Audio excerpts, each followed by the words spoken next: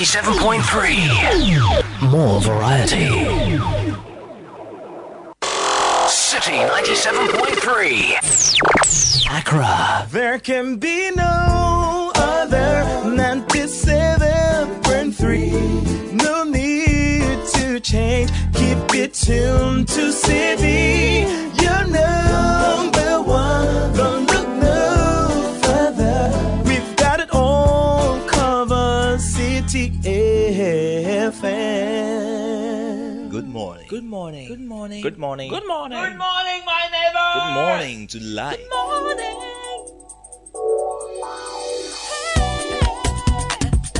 Music, talk, inspiration, in perspective. Express yourself. Good morning, my neighbor. City FM, your station. It's a refreshing lifestyle. City FM, 97.3.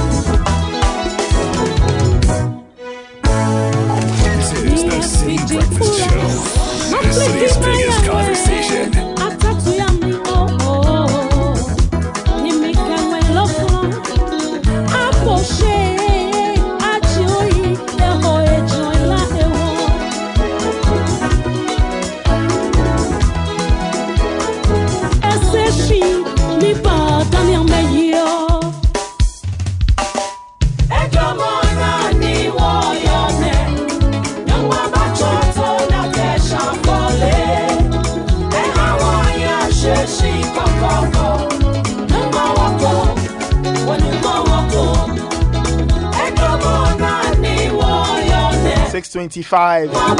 Welcome to Tuesday, September 27, 2022. Good morning, bonjour, buenos dias. This is the City Breakfast Show. City 97.3 FM. We are broadcasting live from Adabraka to every end of the world, every corner of the globe, via citynewsroom.com.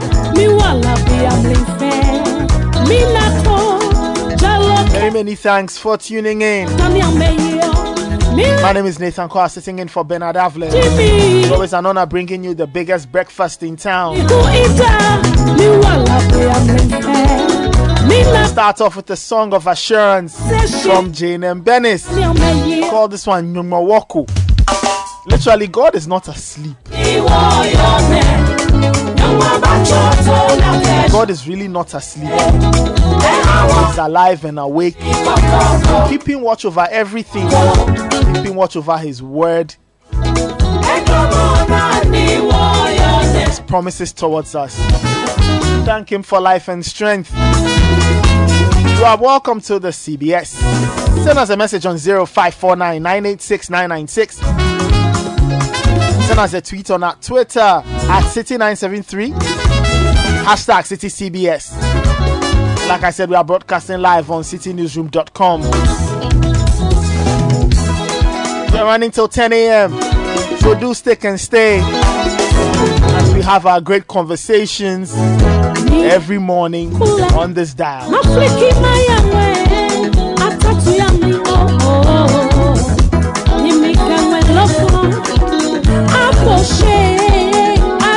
Start off with our business sense, brought to us by ADB.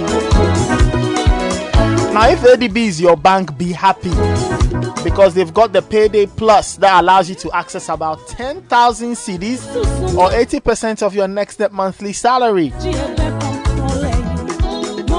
There's no interest on repayment within 30 days, and your money hits your account the same day. Now, for further inquiries, you can call Meredith on 0243 273 369 or now on 0244 284 197. ADB truly a great and more.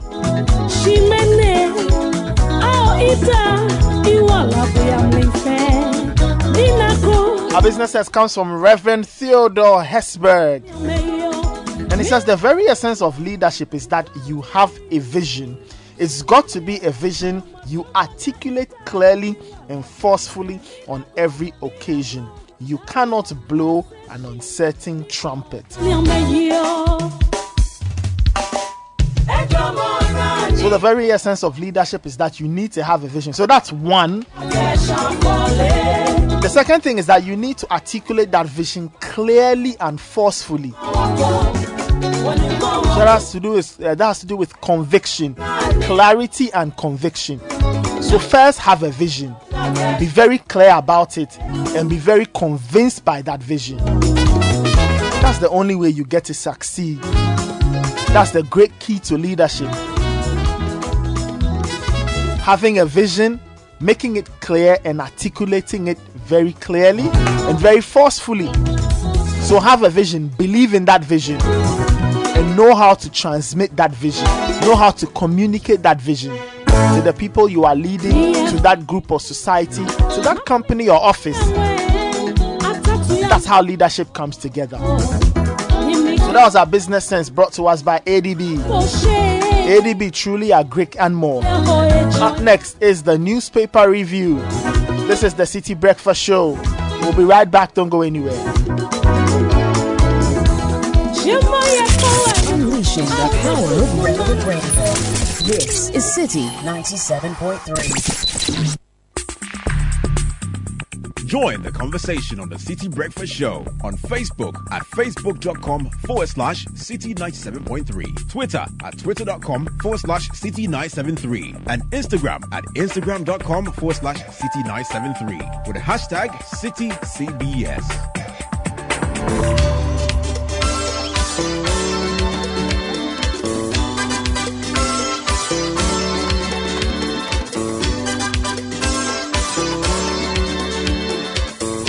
This is the City Breakfast Show, the city's biggest conversation.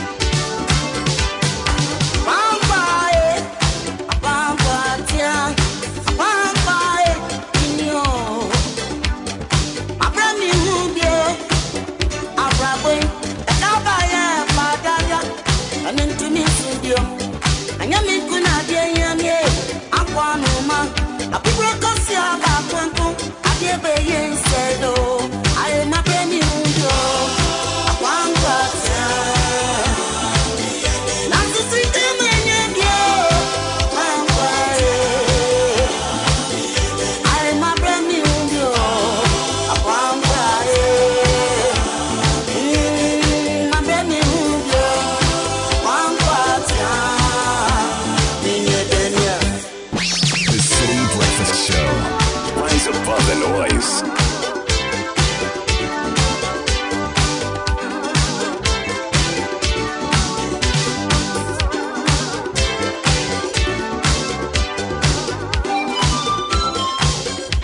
6:32. This is the City Breakfast Show. Up next is the newspaper review. Brought to us by Kel Charcoal Toothpaste. Properly formulated and produced under the best and strictest of conditions, with all the necessary production protocols that have been respected, and so the product is approved by the FDA. Now, a constant use of Kel Charcoal Toothpaste will give you fresh breath, whiter teeth. It reduces dental plaque, makes the gum healthy and strong, and it's for people from 6 years all the way up. Kel Charcoal Toothpaste for white teeth and fresh breath all day long, and it's another quality product from Samara Company Limited. Kel Charcoal Toothpaste, happy smile. If you are not maintaining that engine well, it will age faster. That's why engineers have put together the Quartz engine oil with age resistance technology. Now, it's designed to help keep your engine going, and it protects it against mechanical wear and tear by up to 74%. Choosing Quartz from Total Energies is choosing the engine oil that keeps your engine running efficiently and younger for longer. And Fidelity Bank is also bringing us a newspaper review. These days, they've got the Fidelity Sikaboom promo. The other day, you heard the reps here. Just put 300 CDs and multiples of it in your Fidelity account every month, and you could win 100,000 CDs in the grand draw. That'll be done sometime next year. The promo is running up until February 2023. So go on, make that deposit. Open that Fidelity Bank account, drop the cash in there, and add. You could win amazing prizes in the build up to that grand draw. Fidelity Bank, believe with us.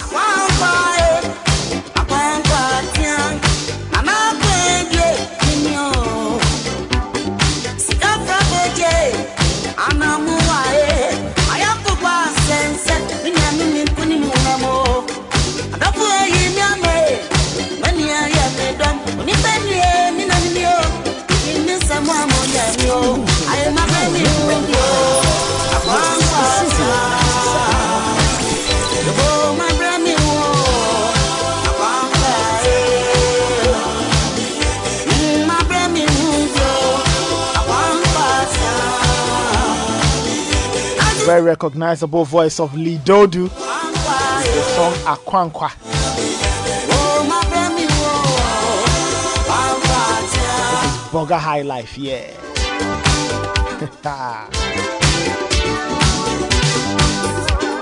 We'll be getting to the newspaper review in a second, but send us your thoughts. 0549 986 996. 0549 986 996. And we would like to say a big thank you to all our sponsors, partners, and corporate Ghana for making the City Business Olympics a massive success. Yesterday we had GCB here flaunting their trophies. Let's thank everybody who was there. The City Business Olympics 2022 was powered by City FM and City TV, partnered by Eden Heights Doctors in Service Clinic, and sponsored by Mentos, Bethel Logistics, and Good Day Energy Drink. Let me say good morning to Kokui and Godfred. Hi, good morning. Good morning, Obudai. How are you? I'm alright. How are you guys? Oh, it's okay. It's a Tuesday. The weather's doing interesting things. It's like rains are trying to come back, making a comeback. Yeah. What's going on? Well, the meteor told us a week ago that we're going to get this until November. So they did say we shouldn't expect heavy rainfall, but it will be consistent. Yeah, so that's what we're getting. It's been raining roughly on and off the past 18 hours. Yes, it has. Yeah. It's an interesting mood, the rainy mood. And the search for money goes on. Money no day, Charlie. Charlie, this matter, and the money where they, Charlie, they reach you. It's serious business. The money, we don't have money. That's the thing. Money. That's how. If you have money, give me some. Yeah, I'm telling you. Now, if I get some, I will give you. In the words of Ivor Greenstreet, the system is dry. Too dry. Hey. And it's going to get drier, I'm sure. The way the IMF is also here talking plenty. That means blow nyani ba, Charlie. And I used to see, like, GRA does these spot check things that they do, but now it's like a normal. They are sitting everywhere you go. They are sitting at the they are there. They have three. They are there. At the gate. No receipts. Let's check. No, GRA is collecting the money. They are collecting rough. They have to. There's even a story about some business operators in the Ghanaian Times. It's made the front page. Oh, okay. Let's start from there. I'll start there. 4 business operators in trouble for failing to issue VAT invoices to customers. And we'll talk about that later on in the show. The Attorney General advocates equal rights for minority groups. This is at the UN General Assembly meeting. The Vice President inaugurates 22 kilometers Cape Coast inner city roads. And IMF support will restore macroeconomic stability. This IMF deal, it'd be like it's the panacea to everything. Yeah. Should I go to the front page of the Daily Graphic? Please do. Okay. Please do. Safe fishing industry. Association calls for strong policy on foreign fishers. This has been going on for years now. They still can't seem to find a solution to it. They've locked the sea, opened the sea. They've done everything. UN pledges $260 million support for SDGs Agenda 2063. The IMF story makes it to the front page of the newspaper as well. And government committed to minority rights, according to the AG. I need to take a look at this. Yeah, because minority rights includes a lot of groups. Let me check it out. Okay. The Chronicle front page. Tribal politics rocks NDC. Ashanti Church says hate campaign being waged against him because he's fancy. Also, Ahanta families fight over severed head of Bedu Bonzo. Bonzo. Yeah. Okay. Doa Jaho calls for inclusive review of free SHS. Yeah, and they've actually put a picture of the head on the front page. Chronicle. Why? Anyway, yes, again, Doa Jaho calls for inclusive review of free SHS. And 1 Peter chapter 4, verse 8, above all, love each other deeply, because love covers over a multitude of sins. Front page of the Anchor newspaper this morning. Animals take over dilapidated classrooms at Bosome, Frehu. Teachers' parents lament with the neglect. No textbooks, capitation grants 2 weeks after schools reopen. Massive reforms at Maslock yielding results after CEO's interventions. Well, the CEO at Maslock also makes the front page of the New Crusading Guide with the same headline.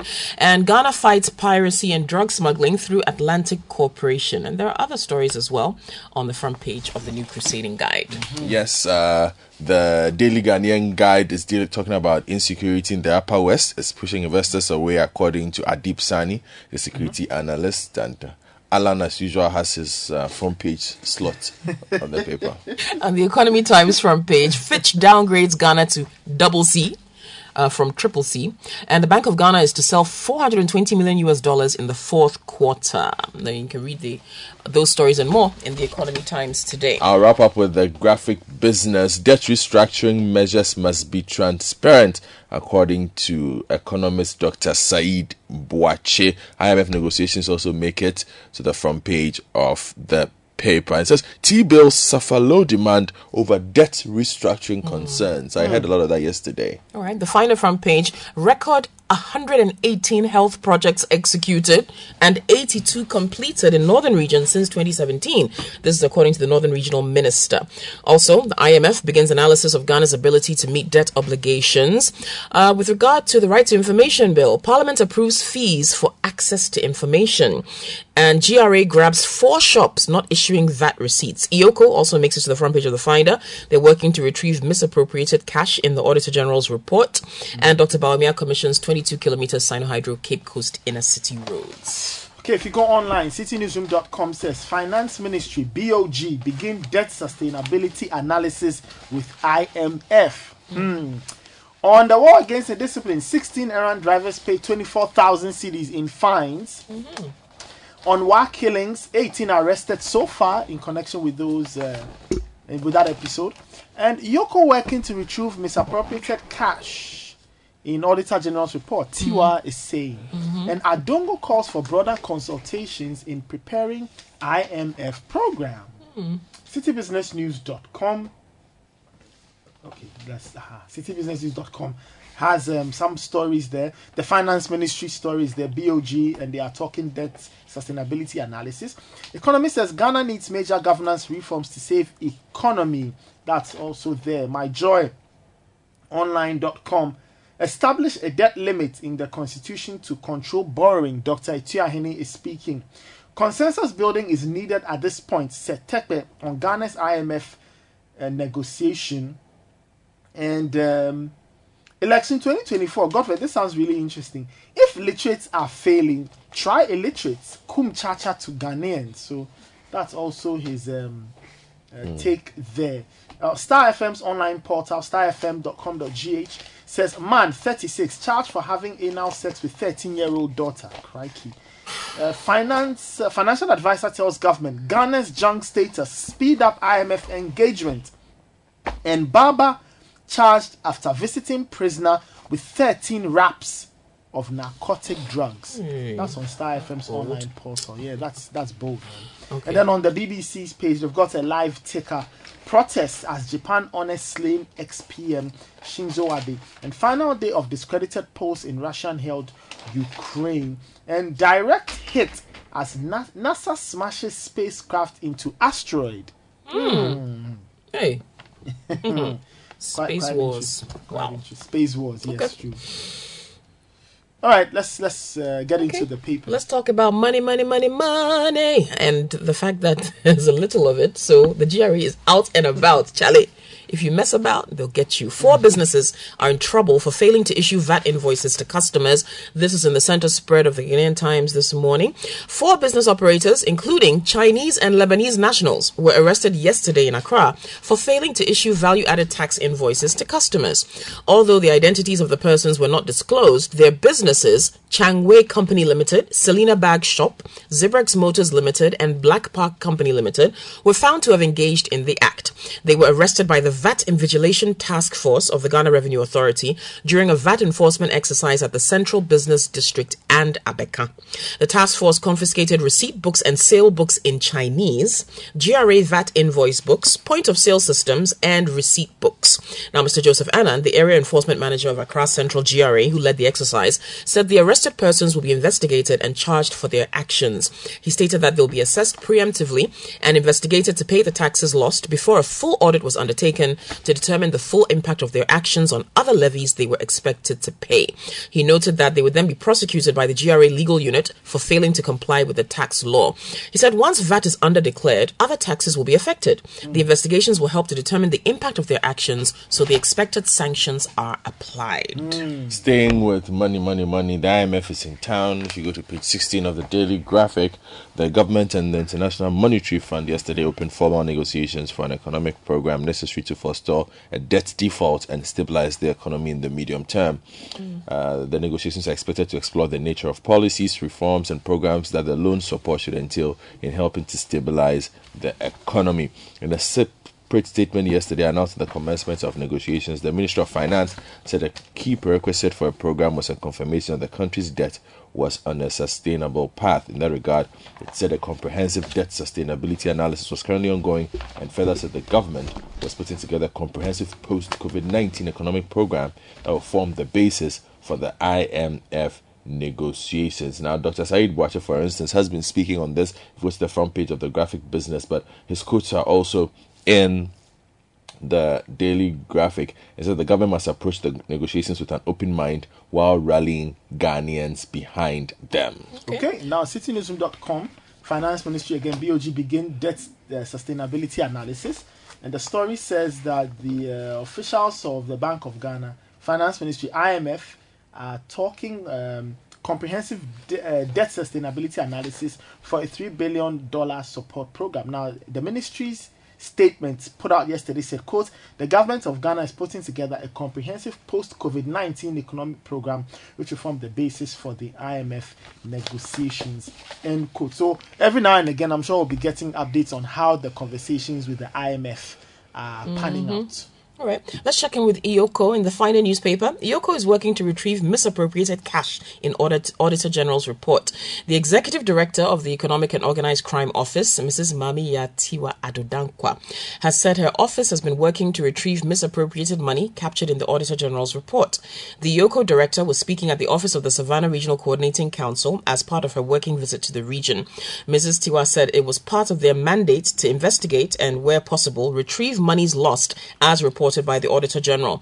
She said, when you look at the Auditor General's report, every year when it comes out, we don't let it go like that. We take it district by district, item by item, and we look at how we can recover some of the issues raised in the Auditor General's report. She said her outfit also investigates and prosecutes on behalf of the Attorney General people identified by the AG to have committed offences.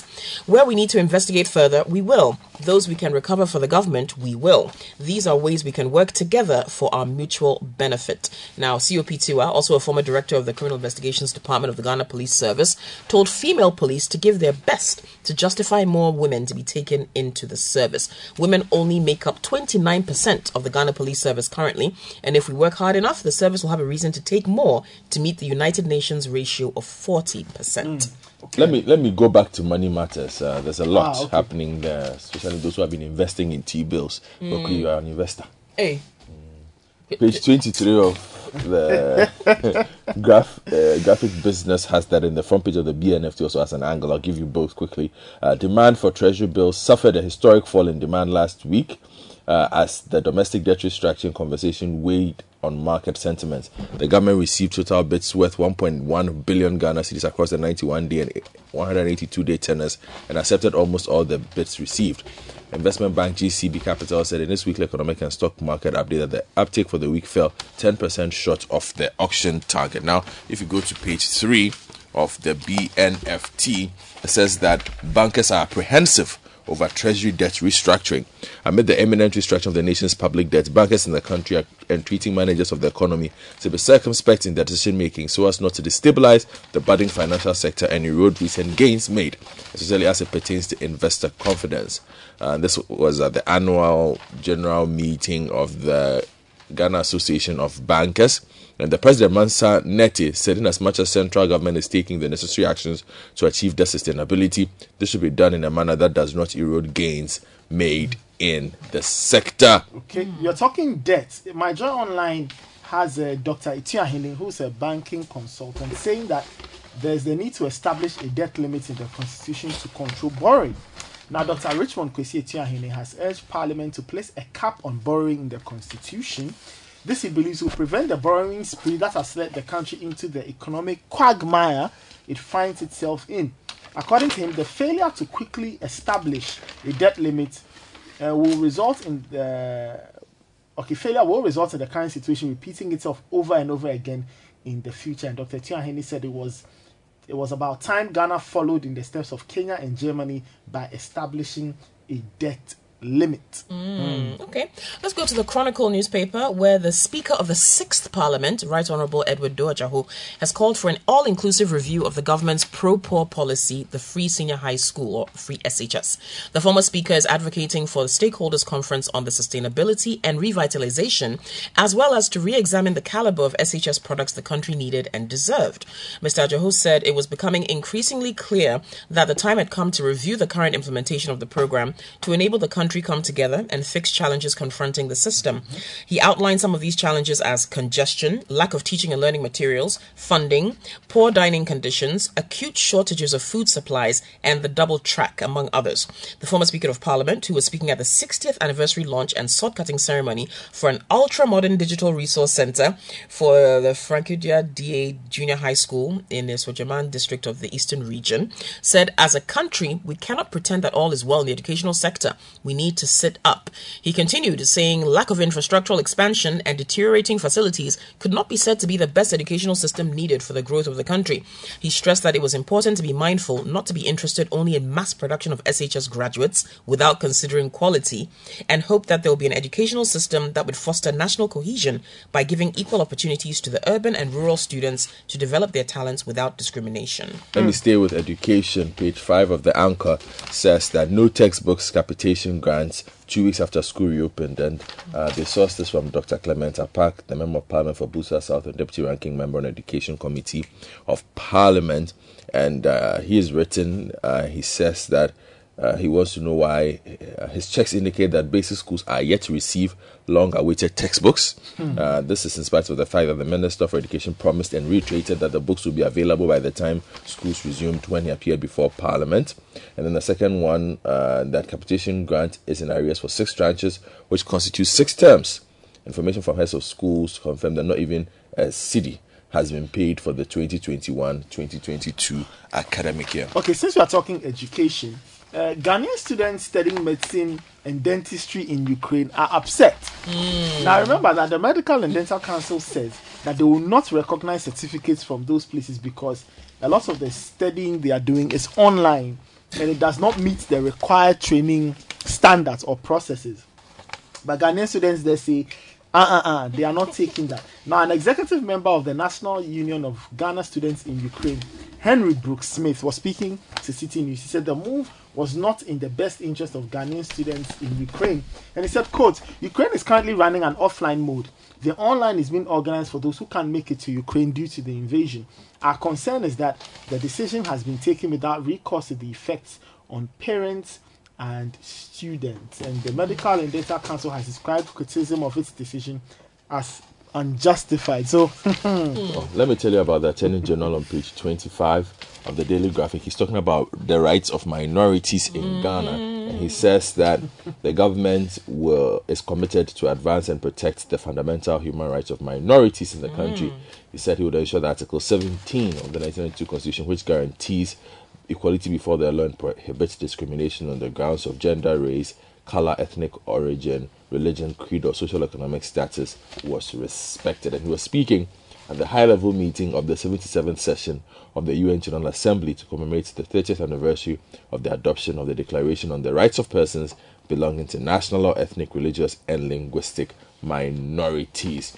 Now, he acknowledged that the fact that there were still challenges despite the progress made in advancing the rights of minority groups following the adoption of the declaration 3 decades ago. Talking about the minorities, Johnson Asiedu Ketia, who is the General Secretary of the NDC, he says he's not going for that position anymore. He has urged the EC to maintain other source documents apart from the Ghana card for registering to vote, though the EC has assured that no willing Ghanaian of voting age will be left behind.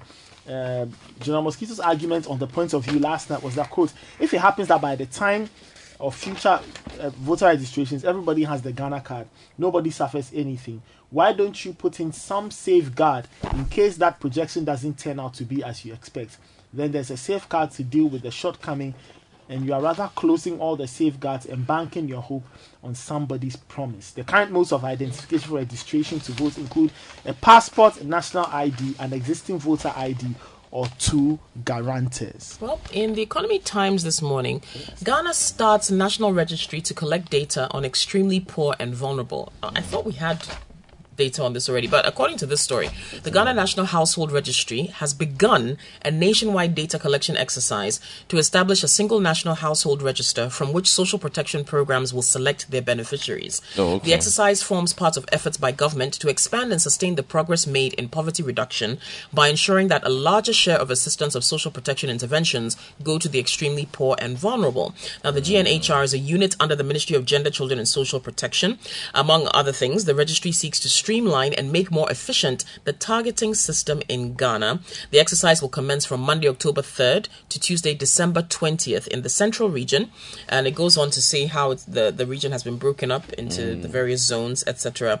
But it's, I thought this might help them target better. Maybe, but maybe, and then things like Leap, though, they've been rolling it out. So what data have they been using for that? Or maybe it hasn't been as expansive as they want it to be. Well, I guess Ghana is playing Nicaragua today, in case you forgot. Last week you were screaming Brazil. Today is Nicaragua. Go and watch it. Same energy, people. Same energy. Why are people worried though? This is practice. This is warm up for the main event. You know what they say? When your rehearsal is bad, usually the main performance is great, right? Those of us from the creative arts say that's what we say. When we have a bad rehearsal, we're like, Charlie, that means the performance will be jet. We'll see. Yeah, Black Stars. We're here. Okay. Everything will be great. All right, we'll see. Anyway, that's the news surprise. Godfrey is looking at me like a crazy. Thank you, Koki. Up next is the City Business News. This is the City Breakfast Show, the city's biggest conversation.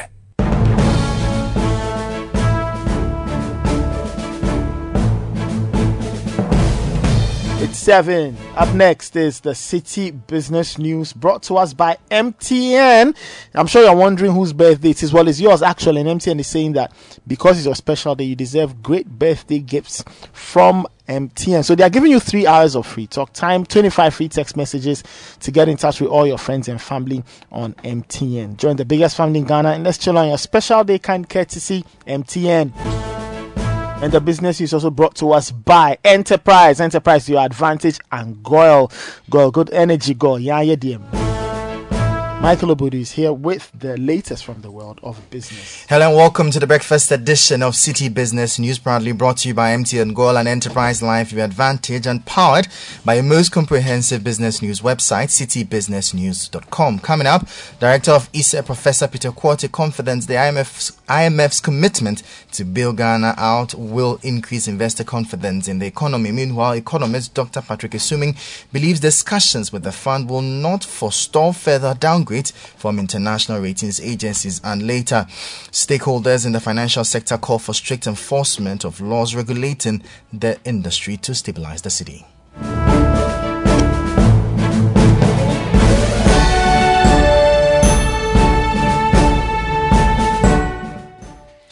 My name is Michael Obudu, and to details of our stories. Now, the director of the Institute of Statistical, Social and Economic Research at the University of Ghana, Professor Peter Quartey, is optimistic that the interest showed by the International Monetary Fund, IMF, to save Ghana's economy will boost investor confidence in the country. The Ministry of Finance yesterday announced that the IMF delegation is currently undertaking a comprehensive debt sustainability analysis of the country. We'll tell you more on this development in this report. The Ministry of Finance on Monday confirmed that its officials and that of the Bank of Ghana have commenced a comprehensive debt sustainability analysis with the International Monetary Fund for a $3 billion support program. The statement issued by the ministry explained that the program seeks to establish a macro-fiscal path that ensures debt sustainability and macroeconomic stability, underpinned by key structural reforms and social protection. The IMF team is in Ghana until October 7th to continue discussions with the government on policies and reforms that could be supported by a lending arrangement. This round of engagements coincides with international ratings agency Fitch downgrading the country's creditworthiness to junk status, in addition to the already existing problem of inflation and cedi depreciation. This has heightened calls for the government to, among other things, restructure its local currency debt stock as required by the IMF. Reacting to these developments, the director of the Institute of Statistical, Social and Economic Research at the University of Ghana, Professor Peter Quartey, is hopeful these steps being taken by the IMF to save Ghana's dying economy will spice up investor confidence in the country. The IMF has its own strategies or structures that it goes through. These are processes it goes through to ensure that it doesn't just come in, it comes in to rescue the situation. Some might take 6 months to 12 months, and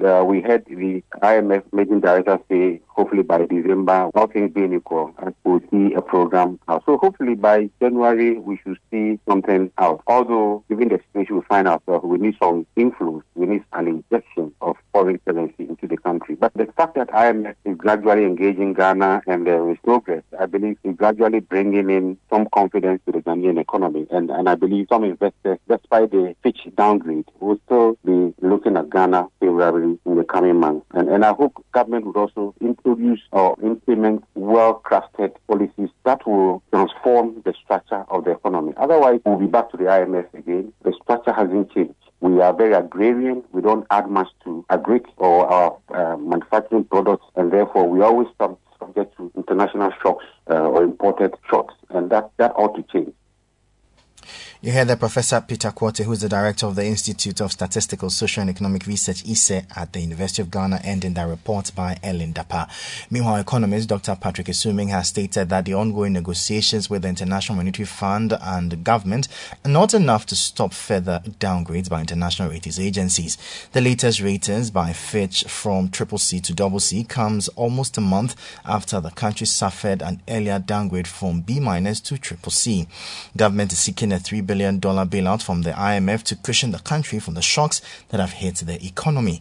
In an interview with City Business News, Dr. Esuming said the focus of the government should be to raise revenue internally whilst ensuring expenditure rationalization. I don't think that the discussion or even if an agreement is reached, that in itself the rating. The rating will change when our fiscal situation start improving. Obviously, there's a positive feedback from the visit. It all helps. We are heading in the right direction in terms of coming up with some arrangement. But the rating itself, I'm not sure that the visit will do anything to change the rating. We have to come up with an agreement, come up with a deal with the IMF, and that should be a deal that people should be believable that can be implemented. And then ultimately, obviously, that should help us to fix the fiscal situation, government finances, raising more revenue, and then maybe doing some expenditure rationalization. If that happens and the economy's outlook starts turning positive, i.e., if growth numbers start improving and the inflation starts coming down and the currency becomes stable, then we might see some improvement in terms of the rating. But, we really shouldn't be chasing it. We should seek to solve the problems. Once we solve the problems and the economy is doing better, the rating. You heard the economist Dr. Patrick Esuming. Away from that, stakeholders in the financial sector are calling for the strict enforcement of the various laws that regulate the space. They are confident that this would sanitize the sector and potentially help stabilize the city. This comes after the Bank of Ghana closed down some forex bureaus in Accra for flouting the laws governing foreign exchange operations. This report has the rest of the story. As part of the exercise by the Bank of Ghana, 76 alleged illegal forex operators were apprehended in Accra last week. This, the BOG hopes, will help stop all black market practices fueling the city's fast depreciation. The local currency presently trades at about 10 Ghana cedis to a dollar, even though the rate stood around 6.5 Ghana cedis to the dollar in January. The Bank of Ghana asserts that the illegal actions of these forex operators have contributed to the instability of the city. What do players in the space make of the position of the Bank of Ghana? Financial analyst Jerome Kuse shared his take on this. Even though their activities encourages speculation, that is, it makes it easier for people to buy and hold foreign currency as an investment as opposed to buying stocks or bonds or other assets. Despite they facilitating that, they are not the cause of the city depreciation, and even arresting all of them will not lead to the city reducing its rate of depreciation. Is this move by the Bank of Ghana sustainable? Financial analyst Toma Amihe thinks otherwise. You can't even keep this thing up. You have black markets all around the country. Now, you will notice that it was Bank of Ghana's prodding that led to the police doing these raids. Now, the conventional wisdom is that the police do not attack the black marketeers because they're on the take, that the black marketeers pay them off. Well, that is partly true, but there's another reason too. You see, the police are understaffed, they're under-resourced. What then could also be done to help check the depreciation of the cedi in the short to medium term? And so if they start with these low-level people, then it means that they are going to licensed operators next to ensure that they are following all the regulations laid down for them. Maybe they are going to commercial banks next. They are going to exporters next. That is the only benefit in terms of having any impact on the cedi's depreciation that I can see from this exercise. Now you have a situation where, because of the restrictions on what's eligible to go into the formal market, people now go to the black market. If you ease that, you ease the psychological problem which I started my argument with. You tell the fact that, okay, look, we sometimes estimate the size of the black market. So when the bulk oil distribution companies started going to the black market to source forex to import petroleum products, they were talking large amounts. The black market was meeting their demand. Now, imagine if all that money they were going to take from the black market was on the formal market. They wouldn't have needed to go to the black market. Those were financial analysts Jerome Kuse and Toma Amehe ending that report. Let's now join Gideon Amweniche of DataBank for the latest updates on the bonds market. Last week's auction of the 91-day and 182-day bills attracted total demand worth 1.19 billion Ghana cedis. The government accepted all bids, which fell short of the auction target by 10%. The 91-day yield closed the auction higher by 27 basis points week on week to 30.18%, while the 182-day yield increased by 20 basis points week on week to 31.34%. Activity on the Ghanaian secondary bond market slowed down last week, recording an aggregate turnover of 1.45 billion Ghana cedis. The DataBank bond index declined, increasing its year-to-date loss to 20.50%.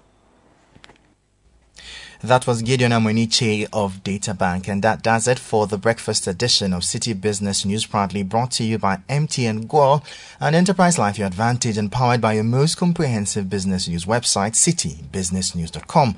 My name is Michael Obodu. Thank you for listening. Have a good business day, and as always, please stay safe. Join the conversation on the City Breakfast Show on Facebook at facebook.com/City97.3, Twitter at twitter.com/City973, and Instagram at instagram.com/City973 with the hashtag CityCBS.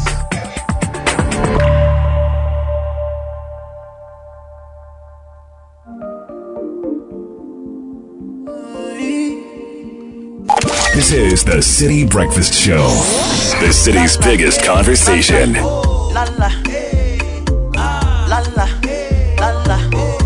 7:14.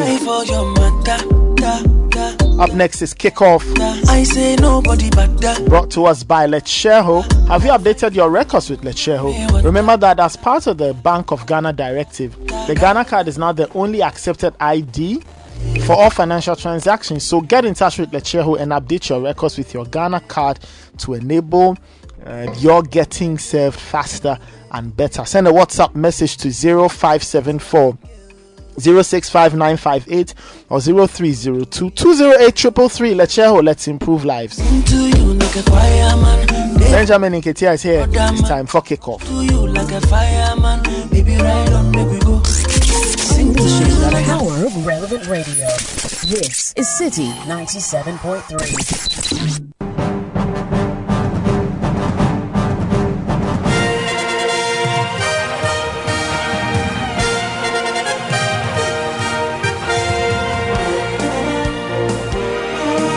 In the headlines, Ghana's Black Stars take on Nicaragua tonight as they continue preparations for Qatar 2022. In the Ghana Premier League breakroom, Chelsea go top of the table and Watford appoints Slaven Bilic as their new head coach.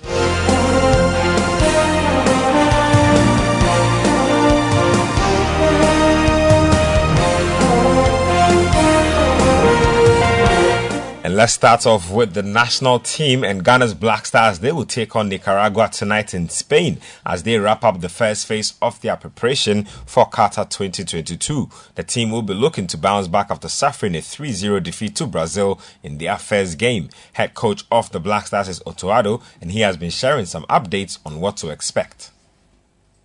I think it's good. Also another good test match for us. Just to find each other, to find patterns, find connections. And we're happy to be here and have an opponent like Nicaragua where we hopefully can try a lot of things. I don't think it will be that as tough as the match against Brazil, but it's a different toughness because they proved also in previous games that they can harm other teams, so it's going to be interesting. They took us a little pain, so we went with the doctor for a checkup. We have to wait for the results, and Tariq, the warm-up, he felt a little something, so we just said, okay, we have to watch out and make load management. He will be assessed later after training. Hope that it's nothing serious, and I hope that we can play tomorrow. So Toado sharing some updates on the Black Stars ahead of tonight's game. And let's get to some other news. And Ghana and Real Ave striker Abdul Aziz Yakubu has set his sights on competing for the national team one day. Now, Yakubu missed out on the spot in the Black Stars squad put together for the friendlies against Brazil and Nicaragua despite a good start to the new football season in Portugal. He has started the campaign on an impressive note by registering 5 goals and 2 assists in 7 games. Now, the 23-year-old says it will be a dream come true to play at the World Cup with Ghana. The numbers are talking for me, you know. So the journalists and pages from Ghana, the news, they talk about me, you know. So let's see. I hope they are following me, and I'm dreaming to play in the national team one day. So I hope this will create more awareness for them to look at me and hope to get the chance to represent the country. I spoke with the assistant coach. He's from my city in Ghana, where he's from Tamale, and we speak the same language. I spoke with him, and he told me there is a chance I should keep working, and week in, week out, so I should keep improving and scoring, and I can have a chance. It will be a dream come true, you know. Growing up as a kid, watching the Black Stars of Ghana playing, we are very happy, like watching them, you know. So me being there one day will be a proud moment for me and my family and my friends, you know. So I'm dreaming of it. I hope it comes true. Abdul Aziz Yakubu plays for Rio Ave in Portugal. Let's now get to World Cup Fact Series today in Qatar. Now, in today's episode, Evan Tofochumansu throws the spotlight on France's head coach Didier Deschamps, who has won the tournament as a player and also as a tactician.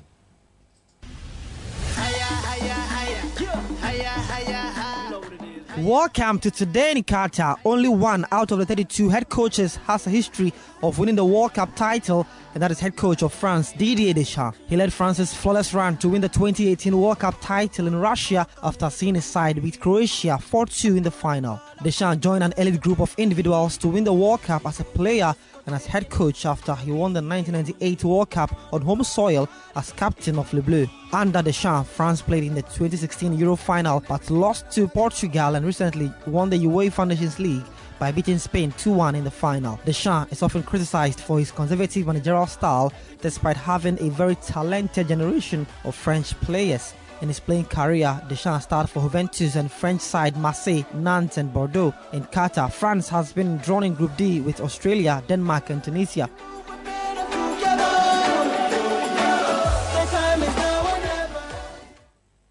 Evan Tofochumansu of City Sports coming through with today's episode of Today in Qatar. Now, Ghana's game against Nicaragua will kick off at 6 p.m. Ghana time. Let's move on to some Ghana Premier League news. And Brekum Chelsea moved to the top of the table following a 1-0 win over Mediama Sporting Club yesterday. Prince Anane scored the only goal of the game in the match week 3 fixture, which was held at the Nana Adjumabadu Park in Doma. Now, Chelsea now have 7 points after 2 wins and a draw, whilst Mediama suffered their first defeat of the season and they have 6 points. So let's move on to the camp of Kumasi Kim Faisal, and head coach of Kumasi Kim Faisal is Evita Vetanoski. He has attributed their early struggles in the league to the inexperience of his players. Now, the Kumasi-based club is winless in the league after 3 match days. The Inshallah boys started the campaign with a defeat at Brekum Chelsea, followed by a home loss to Adriana, and last Saturday's setback at the hands of Accra Great Olympics. Now, reflecting on Faisal's poor league start, Vetanovsky believes his team need a good result to gain confidence. Always this problem when you defeat, how to solve the problem. We played maybe first two games with not so good, with so low energy, with not so intensity. We play much better game. Good result will be much more better because we have. I think I talk with Elias. We have many new players, players with not so experience. They played only third league for the second league, and that all can see in field. Sometimes I think some experience or we have some problem. I think we need one good result, and players will have more confidence. Of course. So you heard Kim Faisal, head coach Vica Vetanovsky speaking there. Let's move on to some other stuff. In Watford have fired manager Rob Edwards and have appointed Slaven Bilic as his replacement. Now, Bilic has signed an 18-month contract at Vicarage Road, replacing Edwards, who took charge of just 11 matches during a 3-month stint at Watford. Now, Edwards was brought in following the club's relegation from the Premier League, having impressed at Forest Green, where he led to the League 2 title. Now, the 39-year-old made a promising start as Watford collected 7 points from their opening 3 games, but after managing just one more win since, he became the 17th permanent manager to lose his job since the Pozzo family took over Watford in 2022. Let's conclude with some boxing. And Tyson Fury has declared that he will not be fighting Anthony Joshua because no contract has been signed after he imposed a 5 p.m. deadline yesterday. And now Joshua said over the weekend that he would sign the contract to fight Fury after the WBC champion issued an ultimatum. Now, if they are to put together their all-British heavyweight battle this year, now Fury, who initially called for Joshua to sign the contract by Monday 5 p.m. returned to his social media to state that Joshua had flouted his ultimatum and that he is walking away from the deal. Well, guys, it's official. D-Day has come and gone. It's gone past 5 o'clock Monday. No contract has been signed. It's officially over for Joshua. He's now out in the cold with the Wolfpack. Forget about it. Always needing of the minerals to fight the Gypsy King. Good luck with your career and your life. End of. So you heard Tyson Fury speaking there, bringing an end to Kickoff. My name is Benjamin Nketia. Kickoff was brought to us by Lesheho. There's more sports at citysportsonline.com. Join the conversation on the City Breakfast Show on Facebook at facebook.com/City97.3, Twitter at twitter.com/City973, and Instagram at instagram.com/City973 with the hashtag CityCBS.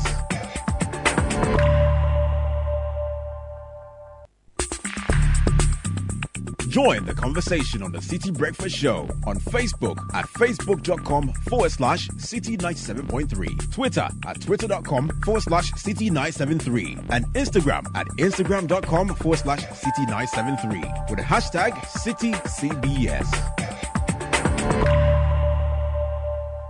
This is the City Breakfast Show, the city's biggest conversation.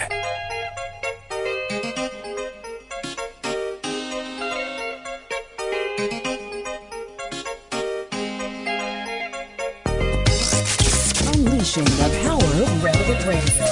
This is City 97.3.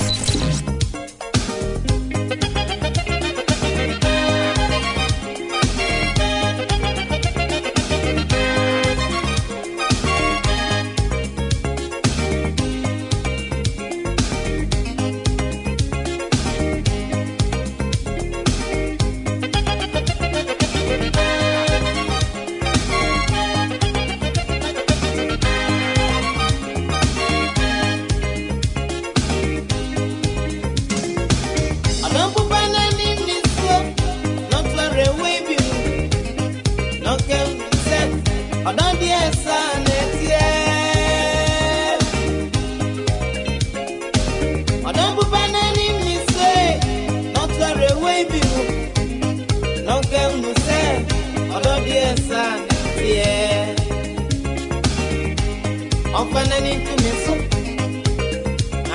tie, you want to be an ekume. You need son of me tie, you want to tell coming back. You don't want me.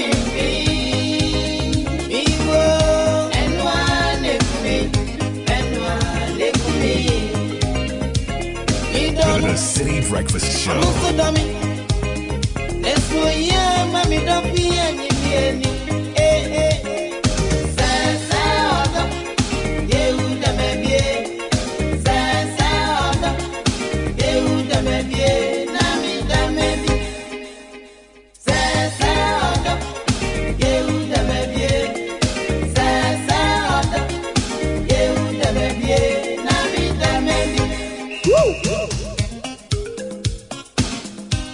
Farsight Enterprise, Kokomrimri, what? Wamra TV.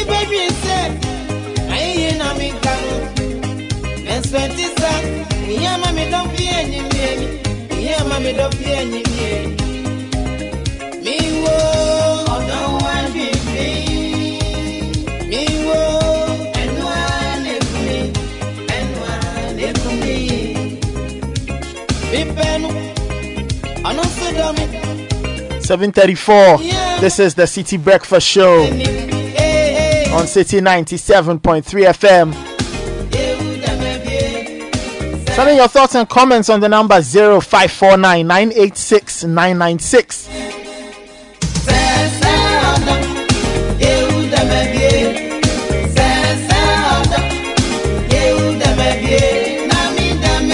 It's a morning where the economy has dominated a lot of the headlines. IMF is in town. There's talk of debt restructuring.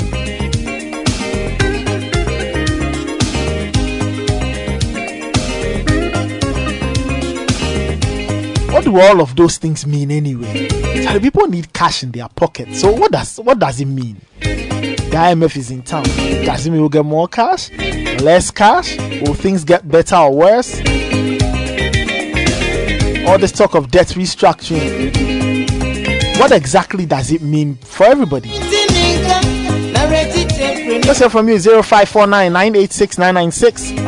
Are you hopeful that things will get better soon? Before we get into that, though, a few birthdays coming in. Happy 50th birthday to Mr. Paddy Obed Jabba. The message is wishing you God's abundant grace and mercies as you celebrate many more of his blessings from your mates. Old Tom 91-year group.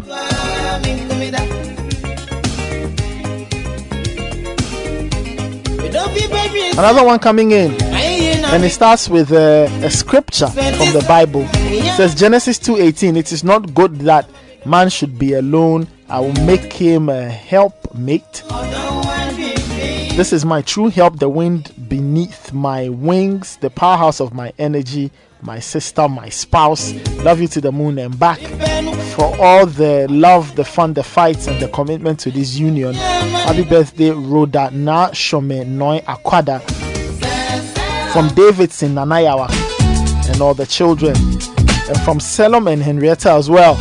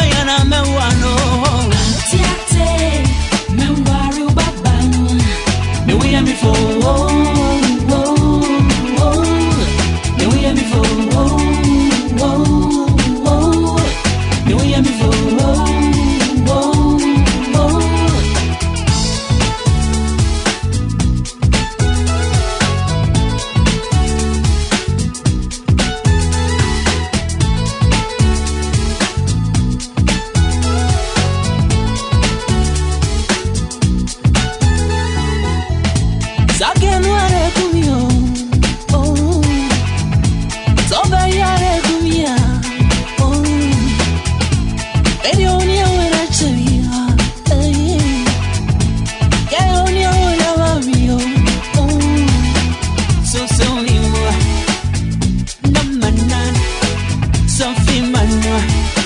Nama wama sabayo. Sophie Mano. Namanan. So sonny. Let me say me mama sabayo. And ya bada. I'll tell you with your head so good. Get on your whatever we are. Oh, done all night. Oh, shake it fine. Not done all night. Oh, shake it fine. Auntie Ate, me worry baba. Me we am before. Me we am before.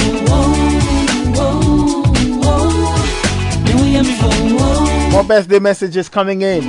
This one says happy birthday to Miss Paulina Akosia Osai Edum of the Snid Head Office Payment Department. It says you are a true companion and a great woman. Have an unforgettable birthday with lots of love. It's coming from a dear friend. That's how the message has been signed. A dear friend. This one says happy birthday Didi. Your birthday is a reminder of grace and grace of God and mercy. Happy birthday, lawyer Gloria Dede, Office of the AG Kofredia, from Isaac Berima.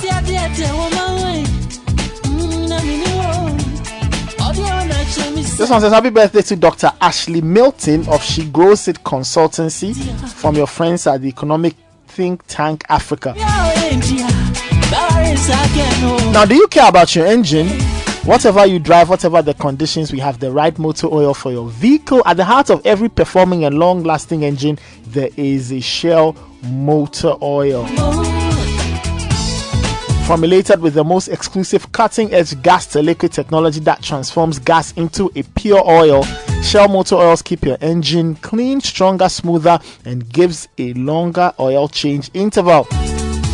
Visit any Shell station to choose from our complete range of products and enjoy the benefit of additional checks on your vehicle for free. Shell lubricants designed for ultimate engine performance. Do you want the respect, acknowledgement, and opportunities that come with being ranked amongst Ghana's top businesses? Then we've got great news for you. The prestigious Ghana Club 100 is back, and it's currently open for entries. Remember, on the 14th of October, that's when they have their grand awards night. So if you want to be part of this, visit gipc.gov.gh/blog and fill out the form. And if your company meets the requirement, you're in. The deadline for submission has been extended to the 30th of September. For more info, you can contact GIPC on 0244877583, on 0544332086, or send an email to pr@gipc.gov.gh. Imperial General Assurance is informing all their customers that the office or the head office has relocated from the Wafas Plaza on the Ring Road to number 10 First Nola Street, Laboni. The GPS address is GL-028-0727. You can call Imperial General Assurance on 0577 667 43628 for all your insurance needs, or visit their website imperialgeneral.com or follow them on their social media handles. Imperial General Assurance, solid protection. And opt for an easier, faster way to self-register your Airtel Tigo SIM with the GH SIM Self-Reg app. Now you can easily register your Airtel Tigo number from the comfort of your home, your office, or wherever you are. Just you and the GH SIM Self-Reg app. Just download the app from the Google Play Store. Set up your account by entering your Airtel Tigo number, your email address, full name, and 4-digit PIN.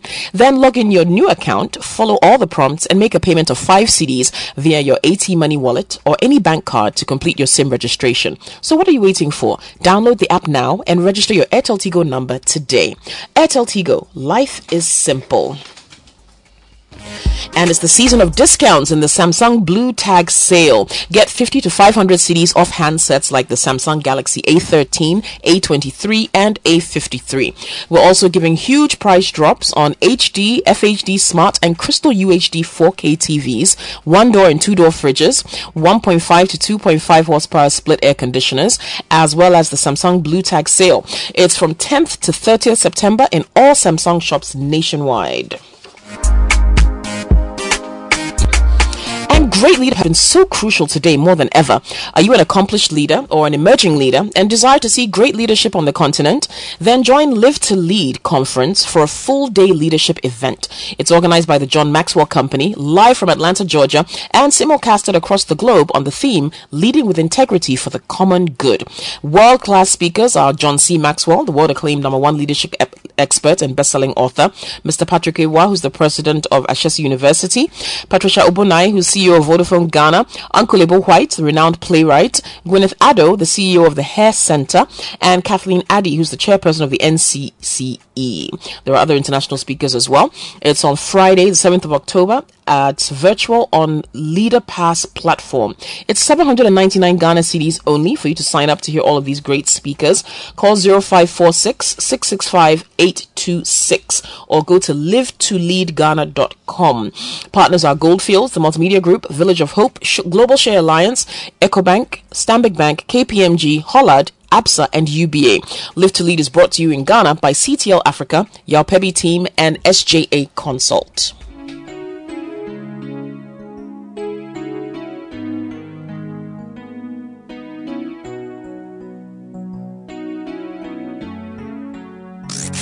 Unleashing the power of relevant radio. This is City 97.3.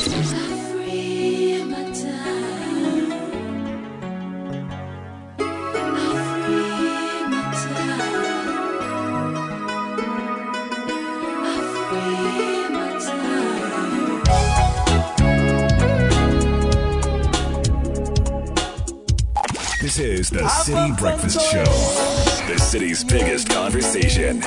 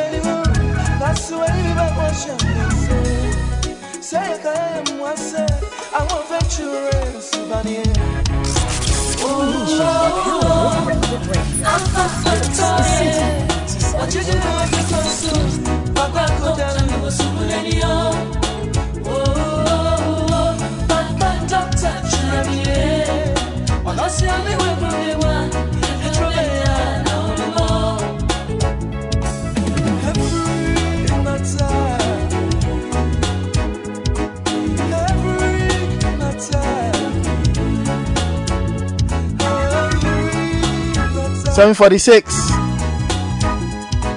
Still listening to the City Breakfast Show. Let's hear from you on 0549 986 996. This one says, happy birthday to my lovely wife who's bringing so much joy to my heart. I'm thankful for every moment we spend together, and I wish our happiness never ends. More grace, more blessings, more years. Happy birthday, Tilly. That's coming from my very good friend Ajiman Prempe to his wife Matilda Ajiman Prempe, who's a nurse at 3E Medical Center, Red Top, West Hills.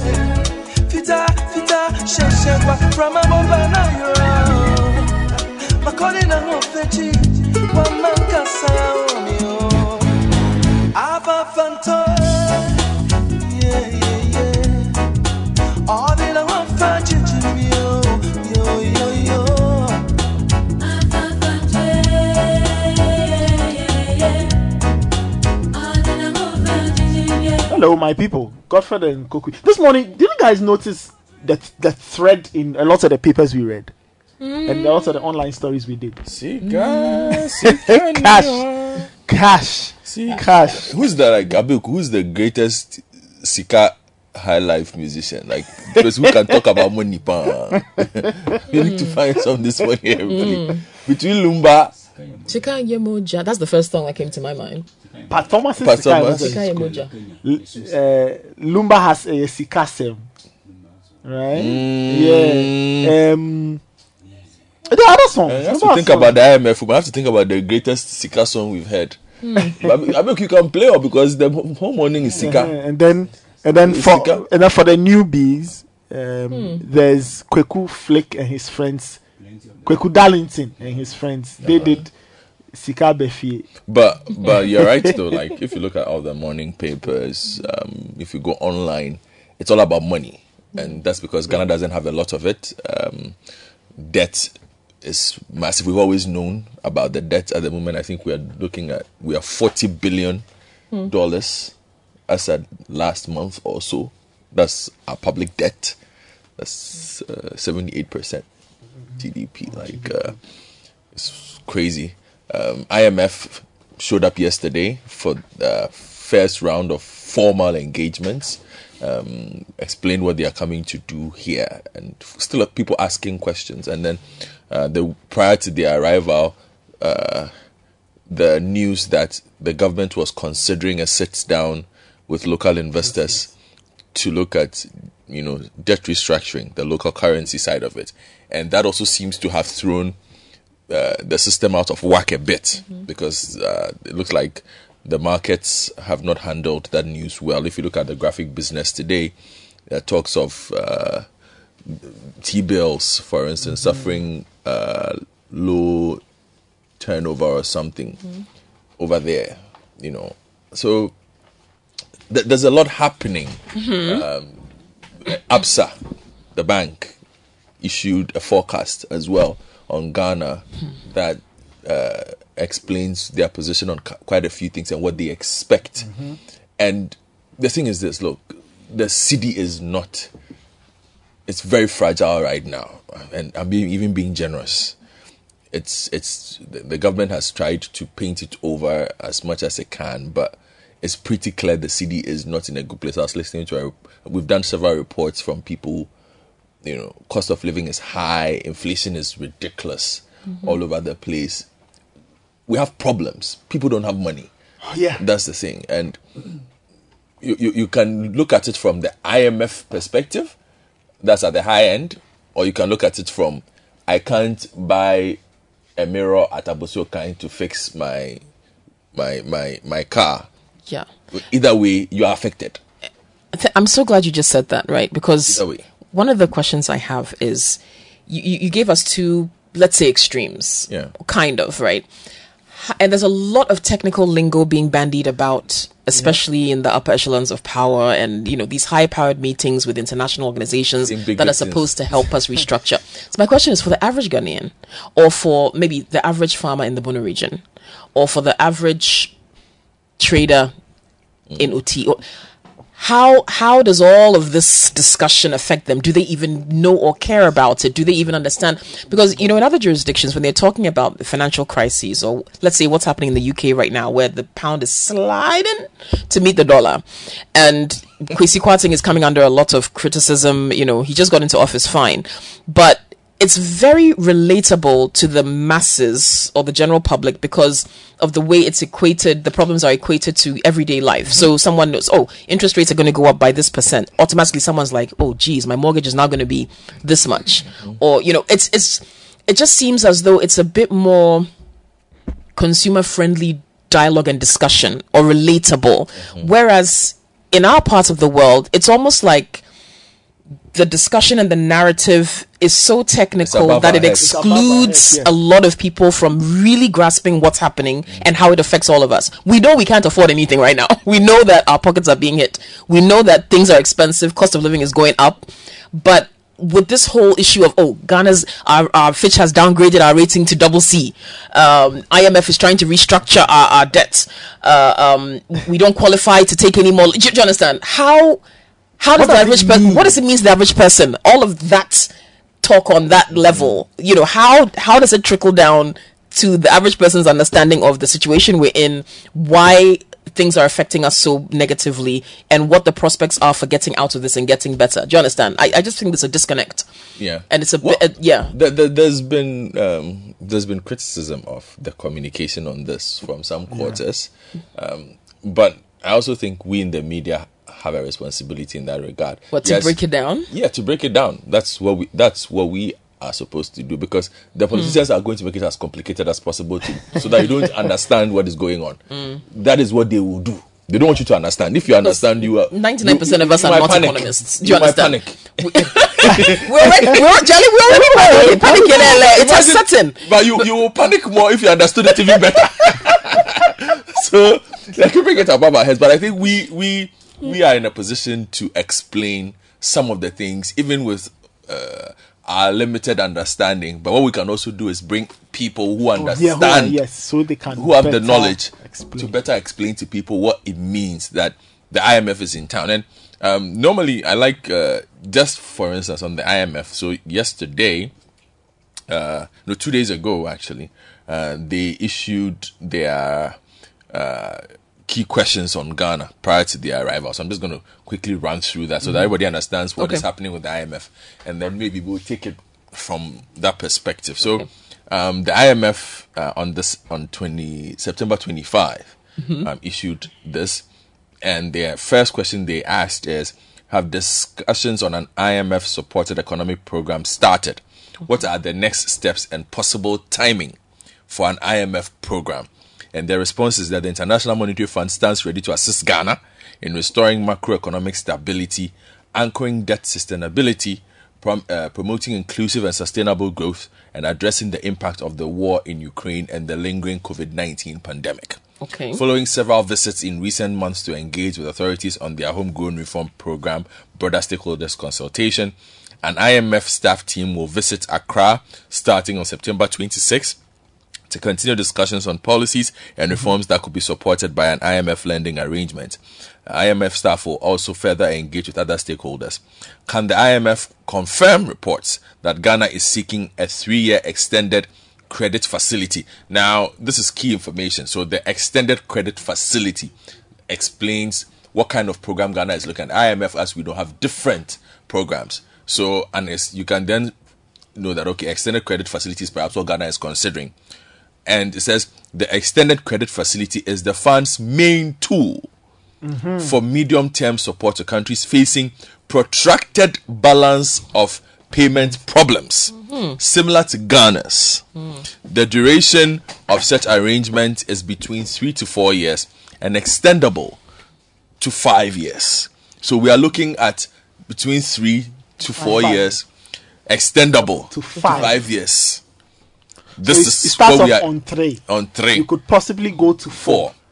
And extendable to 5. Ghana requested a similar arrangement in 2014, which lasted 4 years.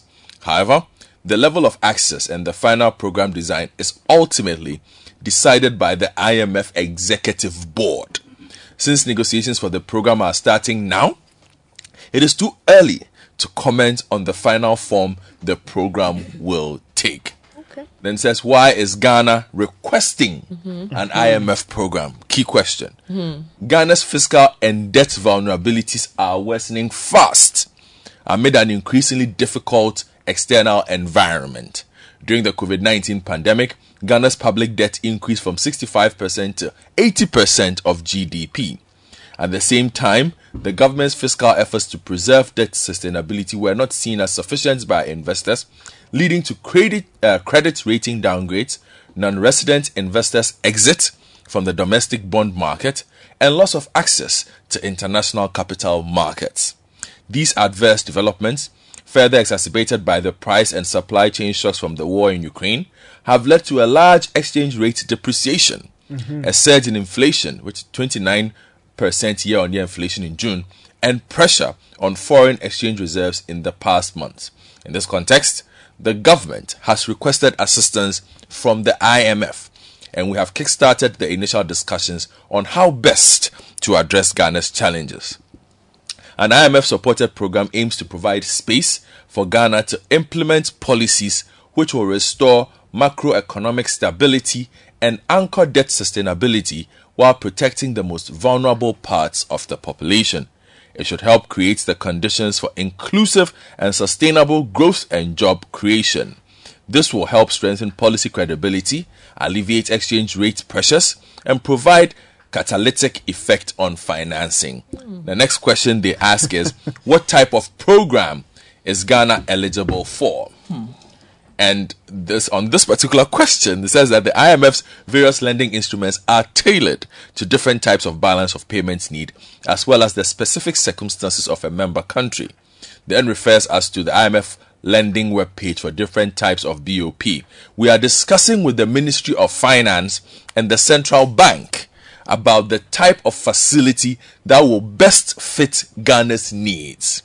By way of background, the previous arrangement in Ghana was a 3-year ECF, which is an extended credit facility, between 2015 and 2018, which was extended by a year to April 2019. They then talk about, it's a program the result of the spillover from the war in Ukraine. The war in Ukraine has triggered a global economic shock that is hitting Ghana at a time when the government's room for maneuver is already greatly limited. The shock compounds other pressing policy challenges, including debt vulnerabilities, COVID-19 pandemics, social and economic legacy, and the ongoing tightening of global monetary policy conditions, which increases the cost of international borrowing. The next question they ask is, what will be the objectives of an IMF program with Ghana? The goal of the government's homegrown program, which will be supported by IMF financing, is to restore macroeconomic stability and anchor debt sustainability, support the credibility of government's policies, restore confidence in the central bank's ability to manage inflation, and accumulate foreign exchange reserves to help the currency withstand headwinds. Specifically on the fiscal sector, an important policy objective will be to increase revenues, which is why we are seeing GRA at everybody's shop door. Critical for debt sustainability while safeguarding spending on health, education, and social protection. And then the last question before the Nikkei kicks me out, does Ghana need debt restructuring? Which is a conversation we'll also have, because that's also come up big. The question, does Ghana need debt restructuring? And then when will a new debt sustainability assessment be published? It says that when a member country requests financing from the IMF, the fund assesses whether the country's policies are consistent with debt sustainability.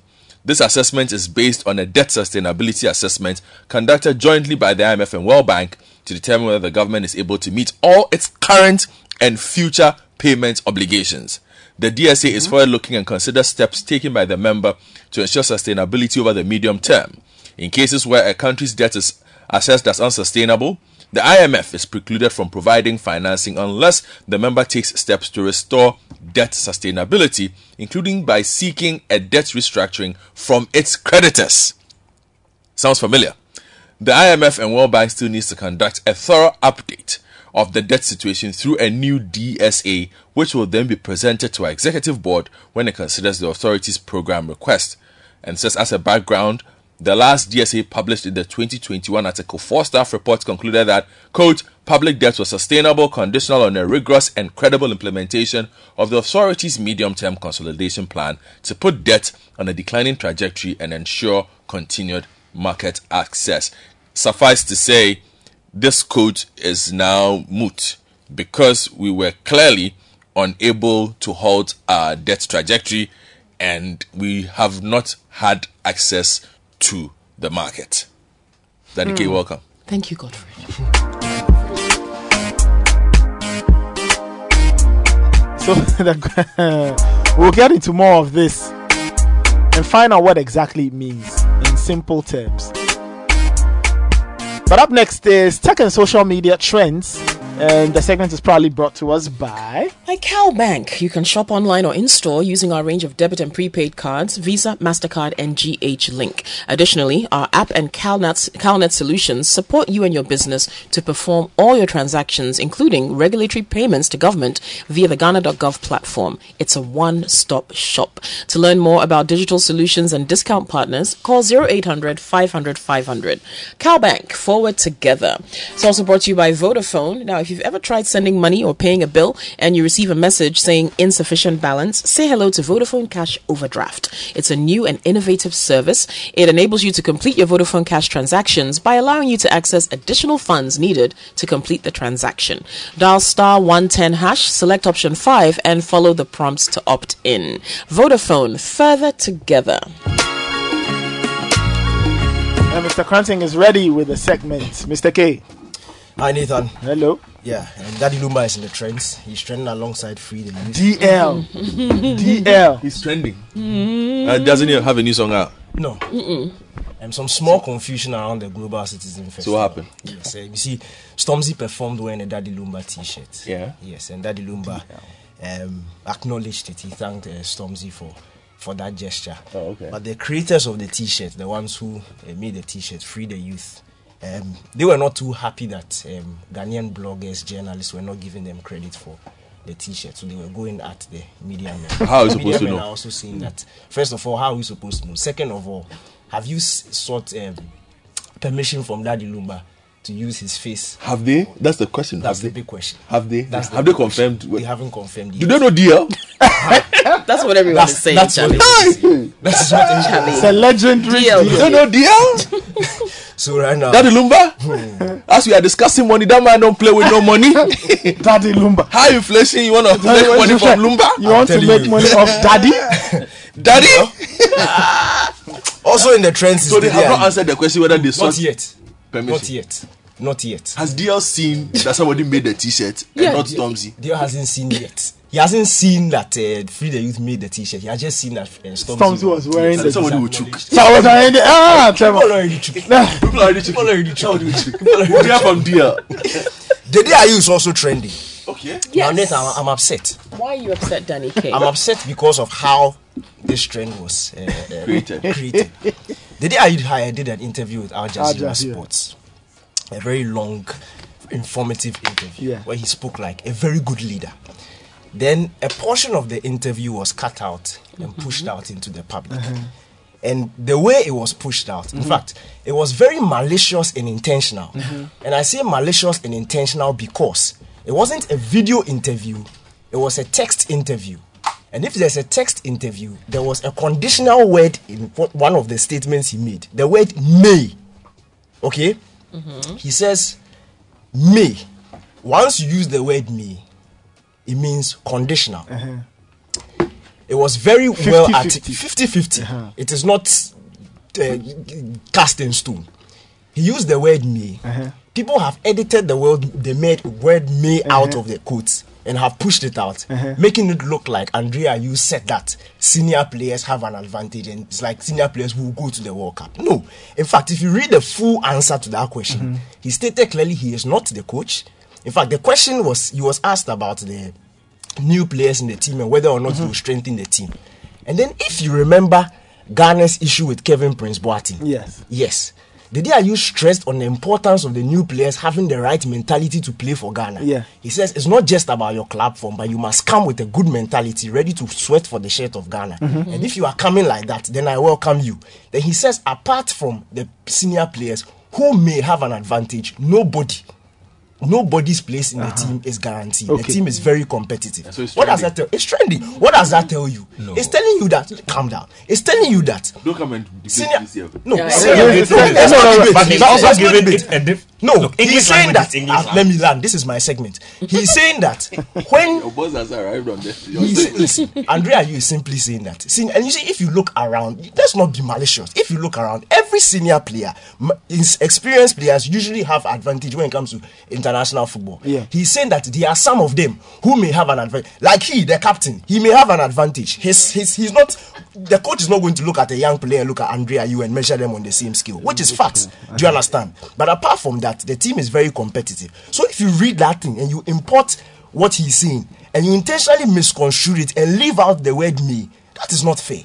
Wow. Okay. Ghana has a game today. That's why Ghana has a game today, and we are intentionally trying to create uproar around the team. It is not fair at all. What's your next trend? Kweku Flick is also. Do you want me to talk about the trend? You can come later on the show when because we'll get to that. Kweku Flick is also trending. What is Kweku Flick saying? So right after, it's his segment. Right after Andrea Ayew dropped the thing and people had intentionally done what they wanted to do, Kweku Flick also posted on. He says he's releasing a new Black Stars Cheer song for the World Cup. Yeah. Why are you? I like it too. You lie. But the way people are doing, Kudus Day. Wait, do we have the song? He's now yet to. He just dropped a snippet. We don't have the snippet. Sports Panorama will get full access. We'll give it a full Jordan, are you ready? Are you ready? No, I like the song. I like it. What else? More fire. In some tech news, Apple CEO Tim Cook. He's urging women to enter tech. He says there are not enough women on the table. He says that technology will not achieve nearly what we could achieve if they don't have a diverse workspace. So more women should enter tech. You know what? Ivy Bali, she's Ghanaian. She's advocating for more women to enter tech. So there's a space for them. So they need to push and then take advantage of it. All right. That was tech and social media trends brought to us by Cowbank and Vodafone. Christy, how long have we been doing these businesses? Oh, just about. Hey, Christy, stop. How long are we going to stay calling ourselves small businesses? Oh, but small.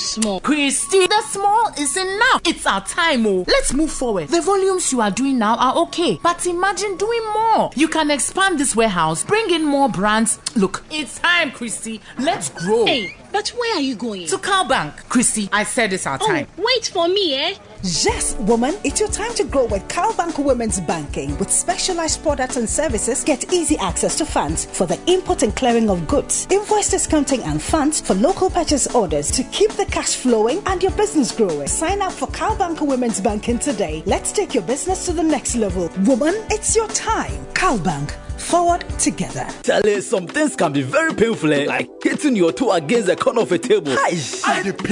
Or a failed cash transaction because of insufficient funds. But that's where Vodafone Cash Overdraft will help you shop life regardless. Vodafone Cash Overdraft is the latest innovation that adds to your Vodafone Cash wallet when your balance is not enough to pay for your Vodafone transactions. Just dial *110#. Select option 5 to opt in. Now, let's say you won't buy 50 cedis monthly data where you get only 30 cedis for your Vodafone Cash wallet. You will get a notification saying you can access additional funds to complete your transaction. You accept the offer, done. Overdraft. Oh, say yeah. Oh, yeah. The new Vodafone Cash Overdraft service allows you to access additional funds to complete your Vodafone Cash transaction. Be it paying for your broadband subscription, buying airtime or mobile data, or even sending money. Terms and conditions apply. Vodafone. Join the conversation on the City Breakfast Show on Facebook at facebook.com/City97.3, Twitter at twitter.com/City973, and Instagram at instagram.com/City973 with the hashtag CityCBS.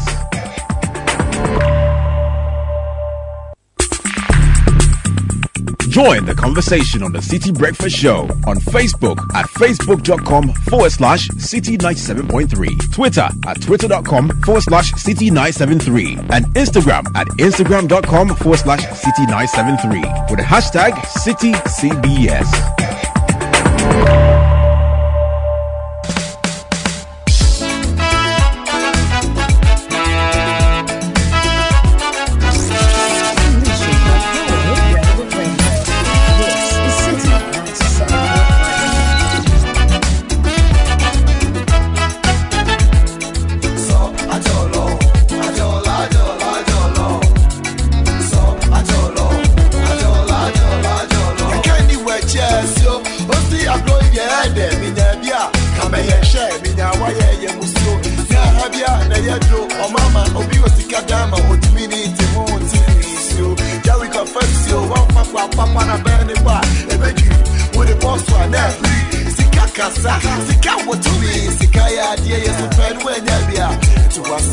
bone and I beg it. Now I'm a my Christ. Now I'm real so face the world and see I'm alright. I'm up for the work at the end. Papa, would you? Why you nice? Yeah, Bessie, and when you show me, yeah, Famonia Meso, Unya, and Kaya, as soon as you walk, first sticker, no one, and found one, Lord Kenya, where they walk, senior, see, is up, Magnetica, baby, but me to me, they won't, and a quarry. See, come for Faneo, Magnetica, baby, but me to me, they won't, and a quarry. See, come for Faneo. 8:15. Still listening to the City Breakfast Show. Send us your thoughts on 0549 986 996. It's an economy heavy morning. We'll try and get to the people who know the economics so they can explain things better to all of us.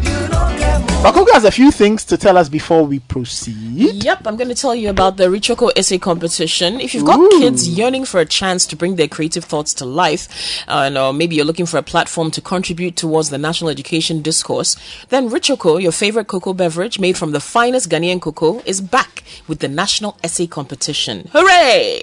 It's an opportunity for all junior high and upper primary pupils across the country to contribute towards issues of national interest while standing the chance to win amazing cash prizes for themselves and their schools. There's a total of 100,000 Ghana cedis in cash prizes up for grabs. Amazing, right?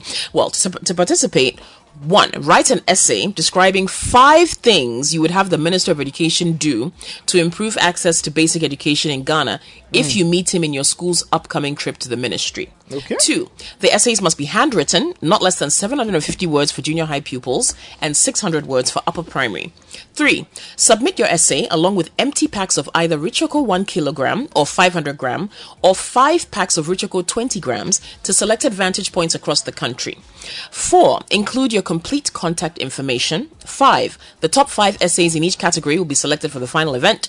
And 6. All finalists get to be rewarded with cash prizes, with the ultimate winners in each category going home with a cash prize of 10,000 Ghana cedis each and another 10,000 for their respective schools. 7. 24 essays that don't make it to the final will equally be selected and rewarded with cash prizes.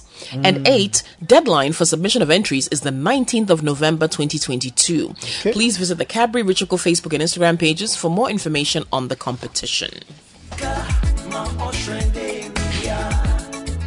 And you want to deposit cash at your convenience? You can now deposit your cash at select Zenith Bank ATMs nationwide. Simply visit Zenith Heights, East Legon, Techi Plaza, Spintex Road, Ahujo Sunyani, and the Tamale branches of Zenith Bank to deposit your cash at a Zenith Bank ATM.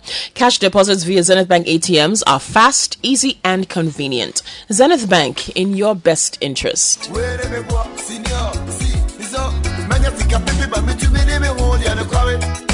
Now, from September 28 to 30 at the Kempinski Hotel, Gold Coast City in Accra, GAPECON 2022 will be happening. Now, it's the Ghana International Petroleum Conference, and it's bringing together regulators and downstream industry stakeholders from across the West African sub-region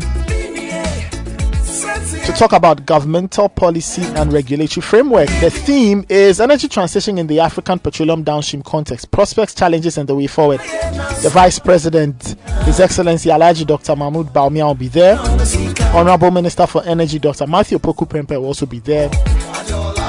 GAPECON 2022 is being organized by the NPA in collaboration with the Chamber of Bulk Oil Distributors under the auspices of the Ministry of Energy and the African Refiners and Distributors Association.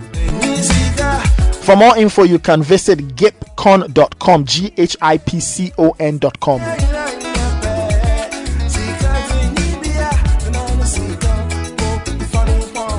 So earlier, Godfred was reading very interesting questions or FAQs really in relation to Ghana's latest work or interaction with the IMF. We've had several of those. The latest one with the IMF. So those were the key questions Godfred was reading from the IMF perspective, just to highlight a few things. One of the main angles of this is debt. Ghana's debt levels are very, very high.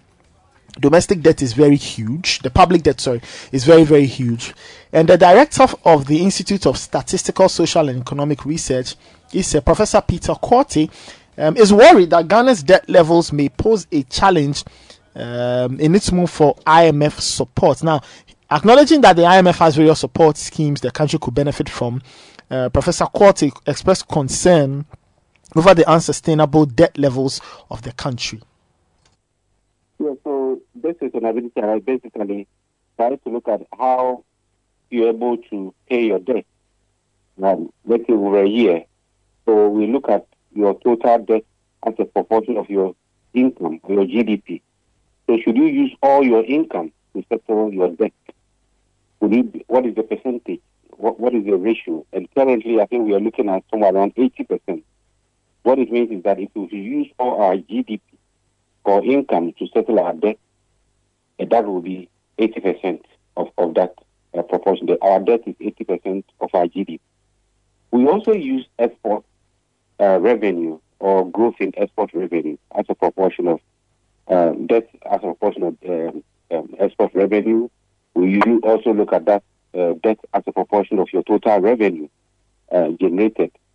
How much of your revenue can you use to settle tax revenue, for instance, to settle debt? So these are basically ways by which we can seize or ascertain whether you have the resources to settle your debt. Of course, debt is not settled in 1 year, but you just want to see how, should the need arise that your debtors say, I want my money, can you settle that within a year? So those are basically the kind of analysis that are done. And for IMF, they require that you should have a sustainable debt level or a plan, a medium-term plan to ensure that your debt levels become sustainable. 80%. Now, if we take that out, we may not even be able to pay wages. Is that what we can call sustainable? Clearly, that cannot be a sustainable debt level. So, in that instance, what would the advice be? That how do we deal with such a situation where 80% of our total revenue is used to pay back debts? We are left with a huge deficit, aren't we? Yes, of course, the total 80% of our total GDP or total income or output will be used to settle debt. That is, if we are required to settle within 1 year. But most often our debts are not settled within a year. Some 25 years, 10 years, depending on the type of debt. But this sustainability analysis are done each time. The IMF and the World Bank have been doing this. They have been doing this for time past. Right from 2013, 2012, they have been sounding this warning that our debt sustainability threshold is not good. We are at a risk of debt distress. Anything above 60% raises the red flag. So you can push it to 70, but when it's 60%, you're basically hitting the threshold, and you ought to be careful. Otherwise, you could have challenges. You see, they bring this out so that when you are hit with any shock, like we are in currently, you can resort to some level of borrowing to cushion yourself. But currently, we have hit the threshold. So going to borrow has become tough for us. That is why when you hit 60% debt GDP ratio of 60%, they sound the warning that should anything happen, you should be able to reach out to external creditors or borrowers to borrow to cushion yourself. If you hit the threshold, that becomes very challenging for you to be able to come out of the challenge or the whatever pandemic or whatever shock that you are faced with. Now, the IMF program, is this strictly considered borrowing, and would that be granted to us considering how bad our books are looking? And IMF brings to the table several things. It's not just borrowing. Of course, they give us balance of payment support so we can be able to manage our imports, etc., and have the reserves to be able to enhance our import cover, etc. IMF also brings in technical support. As a member of the IMF, even if we were not in the program, the IMF will give you technical support where they come and advise. And they will be coming around advising us on how to look at our macro, which areas of economy we can raise taxes, and so on and so forth. So it doesn't just come with borrowing. It also comes with credibility. It is like the headmaster or the big boy is in the house. When you have your under IMF program, investors are confident. They know that they will ensure that we do the right thing. There's some of the things, the hard choices that our government say, but they are not able to do. under IMF program, once you agree, you set out the parameters, they ensure you meet them. So the program brings credibility, it brings money, foreign inflows, as well as it ensures that you achieve macro stability. And on top of that, you get technical support, technical advice, technical assistance. Now, at the end of the day, this DSA is going to be the basis for which we are granted the support we ask for or not. Is that correct? It's part of the conditions. And I'm sure, granted that even our debt ratio is high, IMF will not say that reduce it today, tomorrow. They want to see a plan. They want to see a credible plan that will ensure that in the next 2-3 years, you're able to reduce your debt to sustainable level. So this is certainly a discussion. In the past, decades ago, we saw IMF as a top-bottom approach. Now we see them more engaging. They come, you submit your policies or homegrown policies, they look at it, they advise, and there's this give and take, and gradually there is a compromise. It is only when the government then has a kind of pushback that is not able to dialogue, is not able to see to certain things, then there is that stalemate, and they may perhaps say, if you don't do it, then I'm out. But that is the last resort. That's the last thing that may happen. Oftentimes, you see this dialogue going on, and then a program is fashioned out. So that was Professor Peter Quartey, director of ISE at the University of Ghana. Essentially, painting a very interesting picture of what typically would happen when the IMF, or what typically happens when the IMF shows up. They will have a look at your books, put it in order, assess your plans, assess your policies, guide you as to what you should do, what you shouldn't do. Most often is what most countries in this tough situation, you have almost no choice really than to listen to the IMF. But another interesting bit that Professor Quartey said that struck me, Godfred and Kokui, that the warnings had been coming in from about 2012. Very interesting. So I wonder, is it that we did not listen to the warnings, or Charlie, the situations were so tough that we found ourselves sinking deeper and deeper and deeper until we got here? I don't know. I mean, I'm asking a very genuine question. No, I get that you're asking a very genuine question, but is it a rhetorical one? Yeah. Because I don't think I have the answer for you. Yeah. But I think those in the corridors of financial power in this country maybe could answer that better than I could, at least. But obviously, there's something we have not done right over the past decade, and it's biting us now.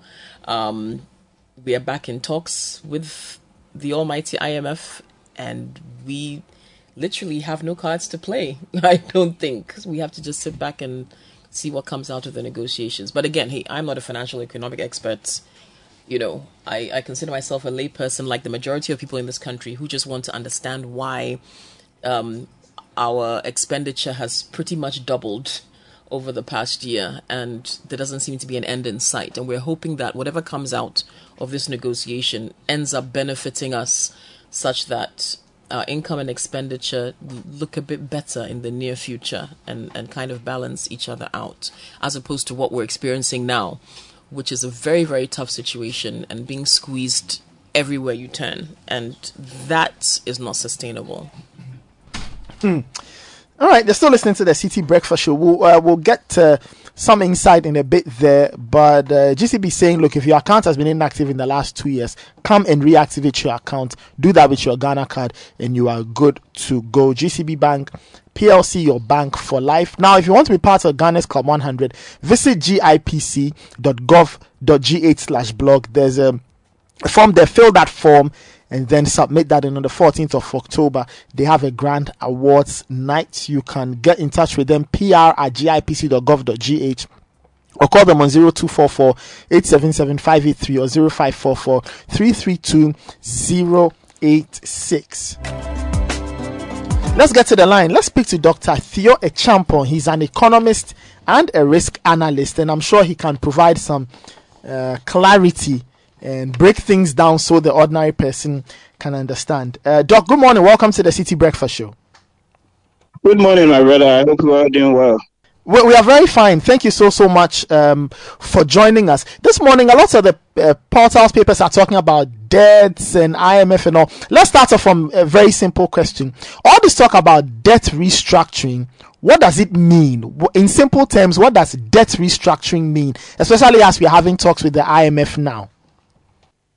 I like the statement that your colleague, the lady, made earlier in terms of the debit and the credit. In simple terms, we have lived beyond our means or borrowed beyond our means, and therefore we are not in a position where we are able to service all the debt that we owe. So what I mean by that is both the principal and the interest repayments on that debt is becoming a bit more or increasingly challenging for the country. So it's like you going to the bank or the financial institution to take money, right? And getting to the point where you're unable to make that monthly direct debit or repayment scheme. And the bank, you walk into the bank or talk to your bank manager and decide that, well, can we work out some sort of new scheme that allows me to still repay, or even, if the bank will be willing to write off some of those loans that I owe. That's really what debt restructuring more or less means in this.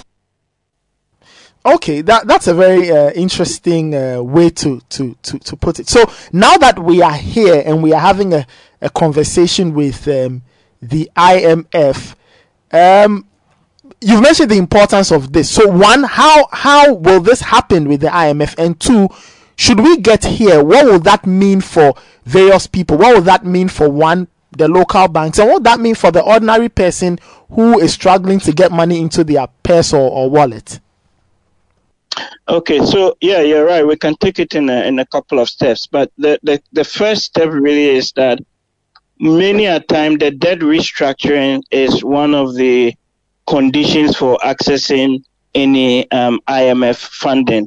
And here I make reference to what happened recently in Zambia, where they defaulted on their debt as far back as November of 2020 during the pandemic. And they wanted to get an IMF program, right, as well. But the IMF actually set a hard condition where they had to restructure particularly their external debt. So the bid that they owe to foreign creditors, Eurobonds, just like Ghana, and international creditors, before the IMF could formally sign off on the program. So very much like in Zambia, in our case, the restructuring talks would need to happen parallel to or on the side before even the program itself would need to start, because the IMF would lend or give you money and commence a program with you when they only know that you are in a position to sort of repay that money back. Other than that, it's just pouring money down the basket. But then, of course, there are the implications of this for a number of us, especially when it comes to the talk that we're hearing within the media circles or reports that we're not only going to be dealing with the foreign debt or the external debt component, but also some sort of restructuring of the domestic debt. And there's even talk about some sort of discount, or some will call haircut, which will come from such a restructuring exercise. The worry that many of us have is that the restructuring of the debt, or the domestic debt especially, needs to be carefully thought through because of the potential impact that it will have in terms of posing systematic risk for our domestic, banking sector. So let me just quickly give you some numbers to put things into context. Where in the domestic setup, we have the total debt being about 26 billion, right?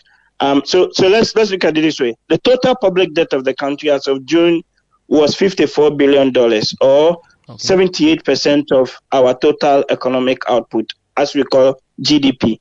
External debt was 28 billion of that, and then the domestic debt was 26 billion of that. So roughly about half and half, right, of each. And then when you break that domestic debt down, you do have a heavy concentration of that debt within the banking setup, right, in the country. So as much as 50% of that debt is held within the banking sector. Okay, Doc, just a second. I just wanted to understand something. Now, if you say that the banking sector holds about 50% of the debt, what does it mean? Does it mean that government has borrowed from these banks? Is that what you mean? So these are securities, so treasury bills, other bonds, fixed income instruments that the government has sold, through which people via the banks have actually bought, right? 20% of that 50 is held by the Bank of Ghana, the central bank.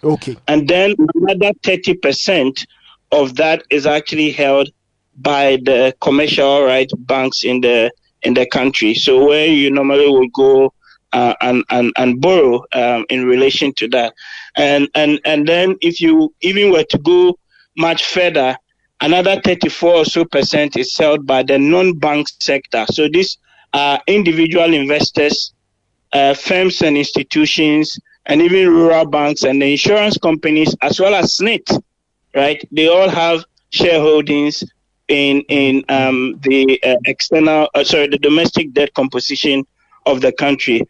So when you look at it carefully from this angle, you begin to see if the people are forced down the route, or the government goes down the extreme option of offering a discount or a haircut, and given that we are already coming out of a banking sector crisis where we spent in excess of 20 billion cleaning up the banks, right?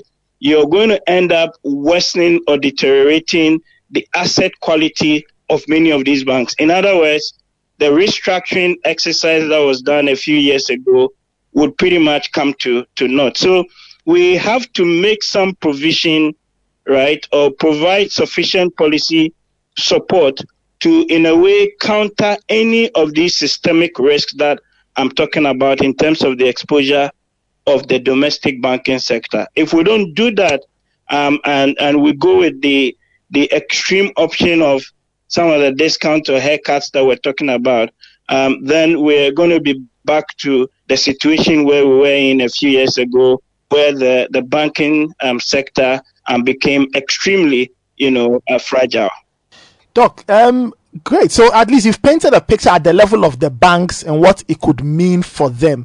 When you go down further down the pyramid to the ordinary person, what are the likely implications of this option? Should the government go down this road and it takes the option of a discount or a haircut? What would that mean for the ordinary person who probably saves with the bank or does business with a bank on a regular basis?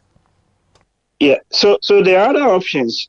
Before I get to the question that you asked in the extreme case, the other options which we've seen in other jurisdictions actually would be the government saying, when your T-bill or other investment maturity is due, they may decide to automatically more or less roll it over, let's say by another 6 months to a year. So they're saying that we're not going to discount or give a haircut on the loan itself. However, we would be paying you a little bit further down the line in that regard. And that generally tends to assuage fear. So it's not like you won't get your money back, but it will come slightly further down the line. And then in the sort of extreme option that we're discussing is basically more or less people losing potentially value on the investment that they've made if those haircuts or discounts are offered in that regard. So let's say, for example, you had 100,000 Ghana cedi within certain government bonds and things like IOUs or T-bills, and the government says that we're going to offer a 20% haircut. In essence, what that means is that you'll be getting, let's say, about 80,000 of that money back. But that's like the nuclear option, and that nuclear option could have other dire consequences on the banking sector. Because remember that people would be making these monies or making these investments either directly through the banks or as individual investors, right? Or even using things like the pensions, etc. So what you're doing is you're going to cause people to lose value in the investments that they have made, and already also with inflation in excess of 30-something%, that's going to be a double whammy. So it needs to be very, very carefully thought through.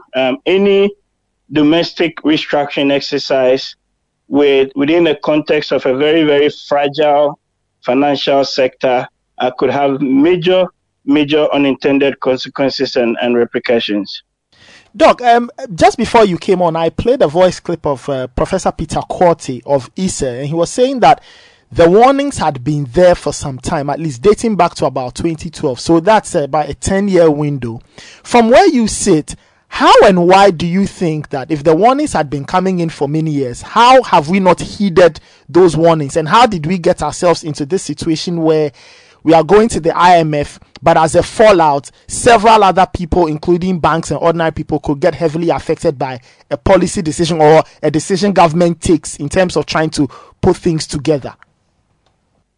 Oh, as for the warnings, my brother, they have been there since. Many of us who follow development in the economy, since Ghana became a lower middle income country in 2011 thereabouts, and since we also started exporting oil, more or less started seeing the signs where increasingly there was this resort to borrowing from the international capital market to finance, right, the budget. And sometimes we even go and borrow and we'll come and we all make noise that, the bond was oversubscribed by 8%, 10%, and trying to make political capital, right, out of that.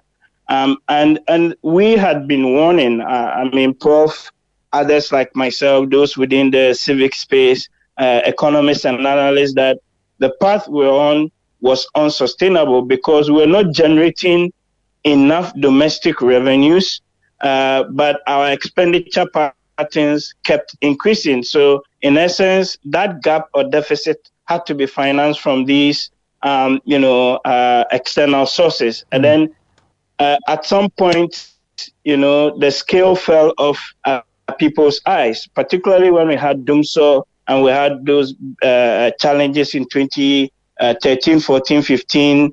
I remember we had to then go and sign on to an IMF program, our 16-1. We agreed on some benchmarks. A number of them we didn't actually even meet, right, including reforming the public financial management system, the GIFMI system to capture the government accounts and finances. So subsequently, we came out of the IMF program in 2019. And just as we came out of the program, we started the debt binging again with a number of these euro bonds and related things like that.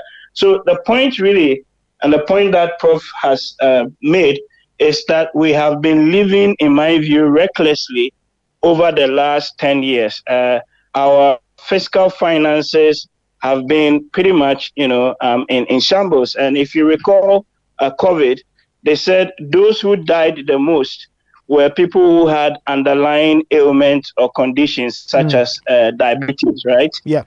In our case, what COVID and both the pandemic, the war has done is really expose, in my view, our, fiscal diabetes. So we had an underlying ailment in terms of our borrowing and living unsustainably, and even issues of value for money. So that's what has gotten us to where we are now. When you listen to various governments in and out, they talk about the fact that our borrowing has been.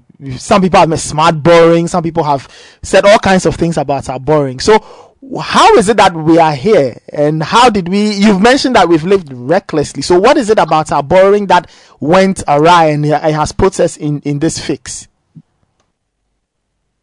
Yeah. So many of the monies that we actually go and take, if you look at what the monies are used for, a substantial chunk is actually used to refinance existing debt. So it's like you going to the bank, you owe the bank, let's say 50,000 Ghana cedis, and you're not able to repay all of it, but you go and take another loan from the bank to repay part of that 50,000 with the expectation that you would use the remainder to trade or make some value or generate some economic value to be able to service, right, the amount that you owe. And even the remainder that is left that you're using for trading is not being used properly. That's really what has been happening in Ghana's case too, because I'm trying to explain this to the simple or the ordinary Ghanaian to appreciate the extent of the mess that we find, ourselves in. So we take the monies, we use some to repay old debt, which is, in a sense, kicking the can down the road. And then the bits that we also say we're going to use for even infrastructure investment or productive investment, those ones also become subject to issues of value for money and to an extent, corruption as well. All right, Doc, my last question to you is, now that we are in conversation with the IMF, and that is very likely to come with conditionalities, things we must do, that kind of thing, does the government have any wiggle room at all to ensure that even though we may have to take tough measures, we'll have these measures will not bite the ordinary Ghanaian to a large extent? Does government have any wiggle room at all to ensure that they can do this balancing act and do it well, even as we go through this IMF period? I think yes, there's that possibility, and my comfort comes from the last IMF program that we exited in April of 2019, where we were able to, as a country, safeguard some of the social spending. So I know in the last program, the LEAP program, the Livelihood Enhancement Against Poverty, where we give some cash grants and stipends to our brothers who are struggling somewhat or further down the socioeconomic ladder. That actually was expanded during the last IMF program.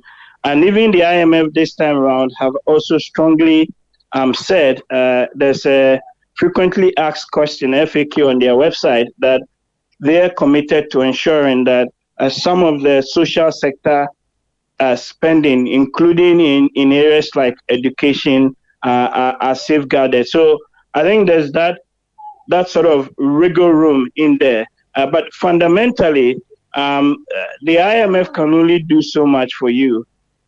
If you don't fix your politics, if we don't fix how we appoint, people to some of these state-owned enterprises and government organizations, some of whom are causing serious hemorrhaging of financial loss to the state, those things or those governance issues, it's not IMF that will fix it for you, in a sense.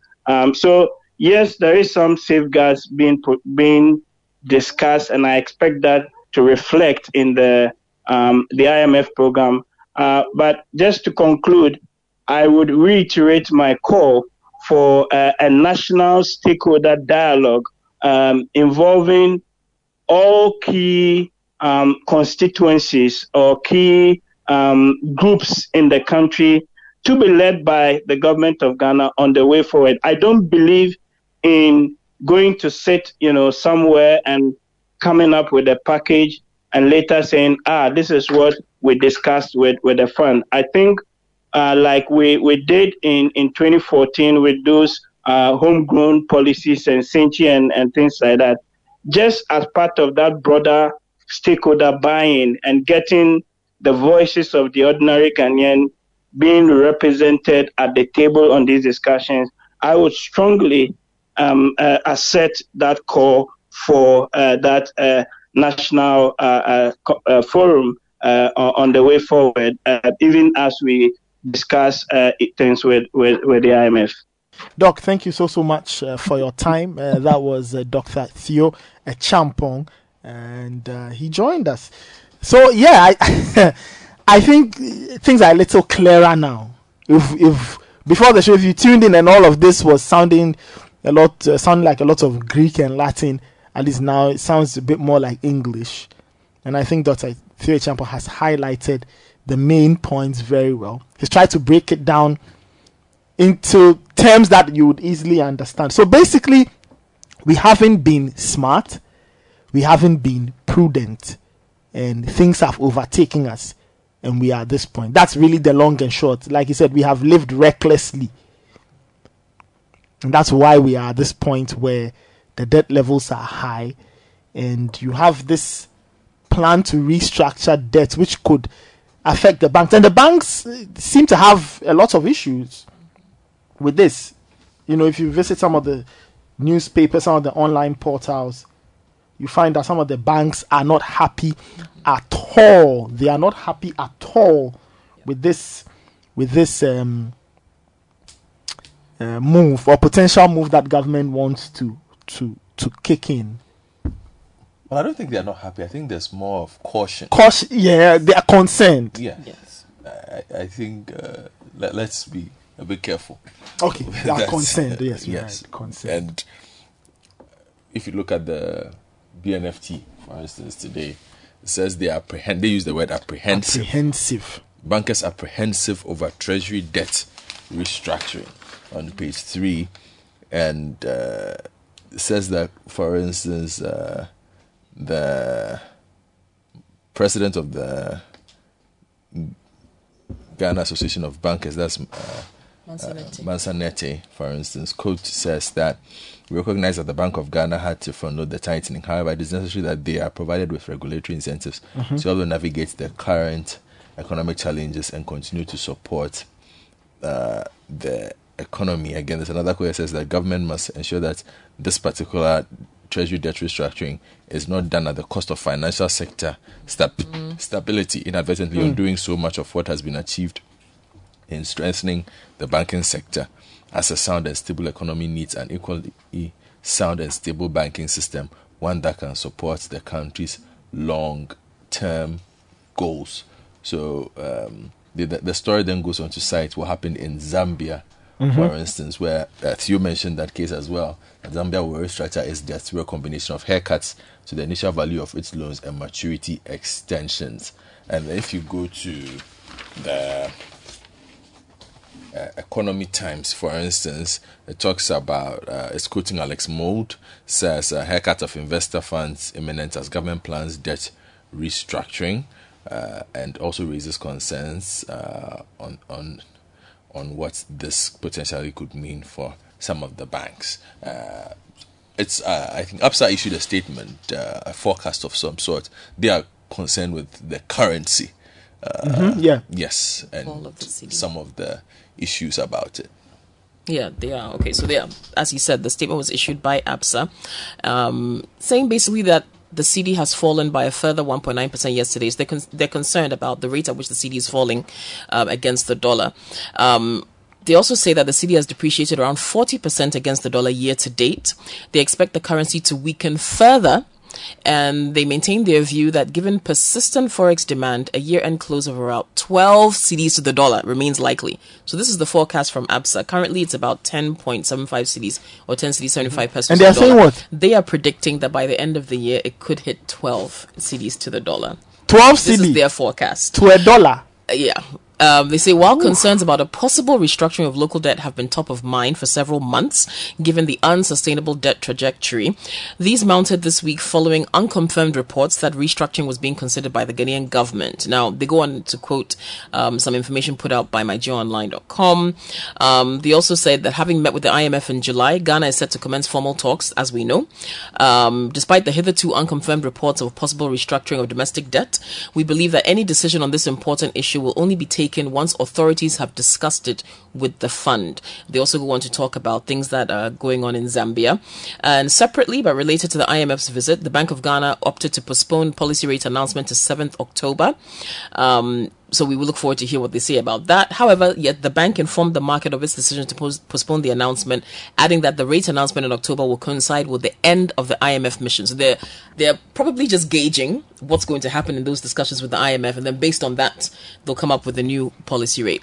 The bank indicated that its decision on the policy rate will benefit from the broader discussion, as we just said, to be held with the fund during this period. They expect the Bank of Ghana to publish its latest summary of economic and financial data pretty soon, and hopefully that will also help in some decision making. But I think, Godfred, you read earlier how the Association of Bankers is concerned about apprehensive about what could happen to the sector. And it's a reminder for all of us that a lot of money was spent in restructuring and sanitizing and cleaning up the financial sector. Association of Bankers has not been concluded. Yes, do you understand? And we've spent at least 20 billion. So if you're saying that, I mean, if bankers are, as you said, apprehensive about what could possibly impact them after these talks, I think it's a cause for concern. I mean, it's because it's already, as you said, it's not completed yet. So there's still a bit of vulnerability there, perhaps. Still a bit of instability, or still a bit of trepidation. So let's see what happens. Let's remain cautiously optimistic, I suppose. But I think once the banking sector is speaking out officially like this, then we know that, people are worried. Yeah, and there's cause to be concerned. I hear all that Theo said and Professor Korte have said, and my only warning to the government is, look, a lot of people mean well. This government struggles to take feedback well. It does not like feedback. Let's be honest about it. If it doesn't fit into the government's own line, it will be taking as you are talking opposition language. When Professor Korte talks about the signs many years ago, even Bernard Avle sat here. Bernard sat here. He doesn't attend meetings at any high level. Sat here and predicted that we were going to be in MS 3 years ago.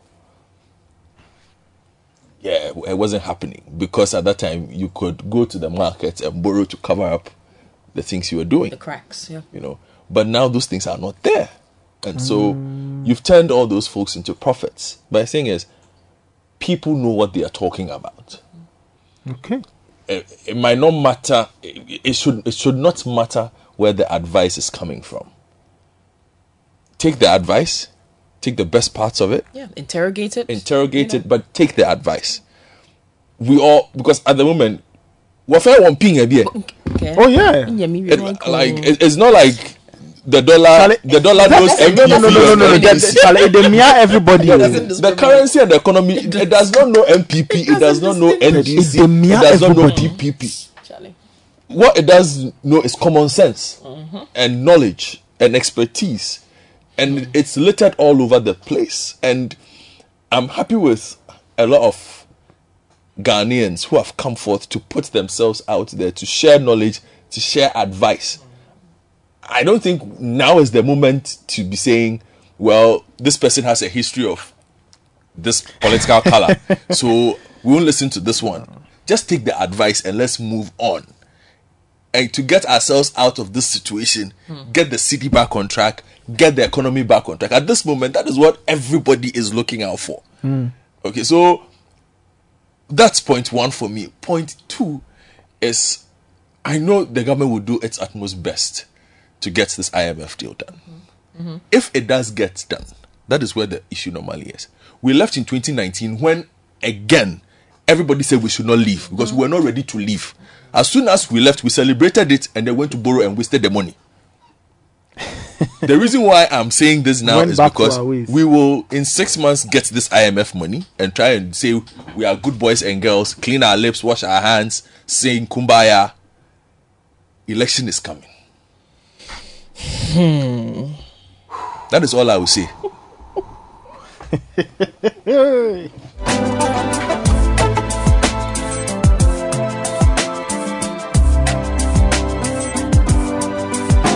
8:59. This is the City Breakfast Show. Send us your thoughts. 0549 986 996. Ghana economy. Complete brutal. What can we do to stem the tide? Now we are chit-chatting with IMF. No, I don't call it a chit-chat. It's just a serious conversation with IMF. We have to figure out the way forward. But look, if you missed that, I'm sure later if you get the chance, just re-listen to the show later. It will be uploaded on SoundCloud, on our various platforms, and listen to my interview with Dr. Theo Champon. You will not get any clearer picture of all of this. All the technical jargon, just listen to Dr. Theo Champon and you understand really what it means, where we are as a country in terms of the economy.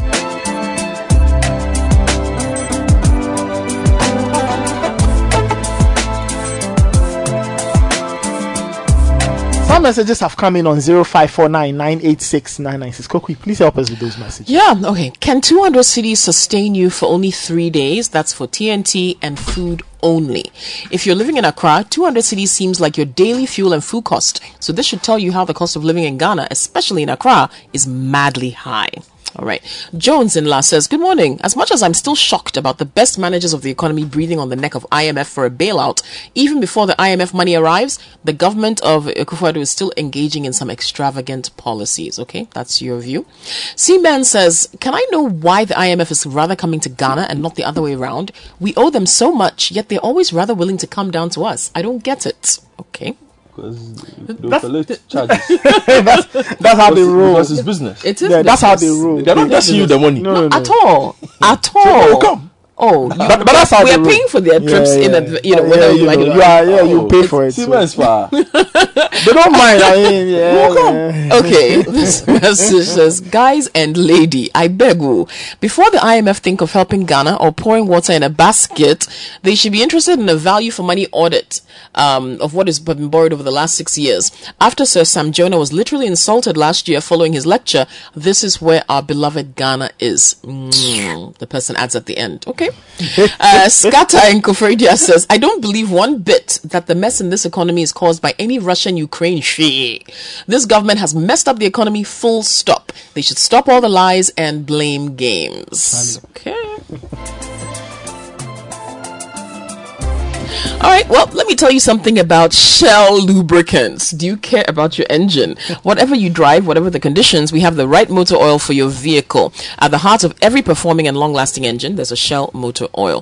Formulated with the most exclusive cutting-edge gas-to-liquid technology that transforms gas into a pure oil, Shell motor oils keep your engine cleaner, stronger, smoother, and gives a longer oil change interval. They're also endorsed by the very prestigious car manufacturers such as BMW, Hyundai, and your car.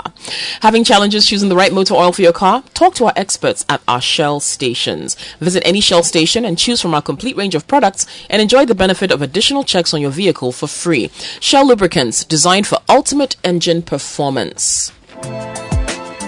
And Creamy Plus evaporated milk takes you back to the original creamy taste of evaporated milk. It's a great complement to your tea, coffee, gari soakings, mashed cake, and all your cereals. And it has vegetable fat, so it's gentler on the stomach. Your day is done with Creamy Plus, and it's available in all Goyle shops, Bachana Total, and other supermarkets in your neighborhood. For bulk purchase, contact Les Femme Distributors at Medina Ridge Junction on 0501 682 522. Or Grace has found us at Akuko Photo Dansoman on 0245 162 747. So listening to the City Breakfast Show. We'll be right back after this short break. Don't go anywhere. Join the conversation on the City Breakfast Show on Facebook at facebook.com/City97.3, Twitter at twitter.com/City973, and Instagram at instagram.com/City973 with the hashtag CityCBS. This is the City Breakfast Show, the city's biggest conversation. The City Breakfast Show. Rise above the noise.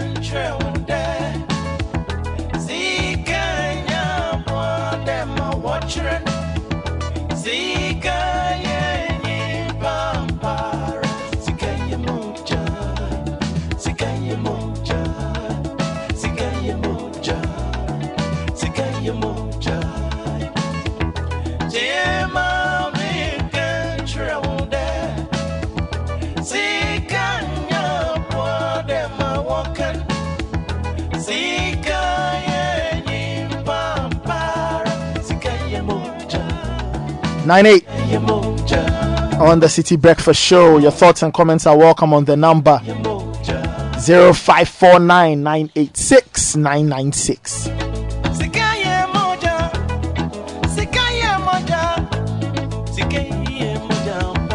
All right, let's talk about GIPCON. Coco, you heard me read the LPM earlier, right? GIPCON 2022. Yeah, I'm sure it sounded. So we're going to learn more about. Yeah, we'll learn more about GIPCON. We've been joined by Daisy Edem Jabbar, who's head corporate and industry operations at the Ghana Chamber of Bulk Oil Distributors. Okay, that's a big position. I love these titles: corporate and industry ops. And I have Oseya Dankwa, he's head of business development at the MPA. Ladies and gentlemen, good morning. Welcome to the City Breakfast Show. Good morning. How are you doing? Fine, thank you. How are Great. We are fine. We're fine. Like I said, we read the GIPCON LPM. Yeah, we read it. But can you tell us what exactly GIPCON is all about? GIPCON 2022. What is GIPCON?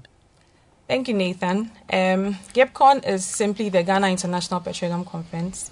It's a conference that's designed to bring all industry players in the downstream, particularly in Ghana, to discuss issues that are pertinent to our industry, to be able to bring all stakeholders to forge a common goal and work towards that goal, to make sure that everything works well in our industry. Great.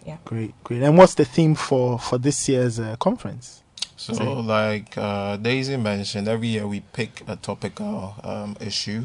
And this year, the topical issue is energy transition, not just in Ghana, but all over Europe.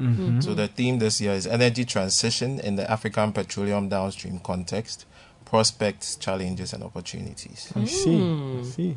I like this. You talk about energy transition. How are we preparing? I mean, you're with NPA, you're with the bulk oil distributors. How are we preparing for greener transitions in energy? Are we thinking about that? Are we moving in that direction? You know, because we know the world is moving there, but from a Ghanaian perspective, where are we when it comes to that? Okay, so you just asked the question why the conference is being okay, all right. Yes. Nice. So okay. To talk about that, bringing all the stakeholders together, not just from Ghana, but across the West African sub-region and across the globe as well. So we have a number of topics that would look at the various aspects, and we have a number of speakers and panelists coming in to discuss it. Great. Okay, so give us an idea of some of the topics to be discussed and who the discussants will be. Okay, so we have Africa's Energy Transition Plan. Okay. So that would be a presentation that would be done by Anibal Krager.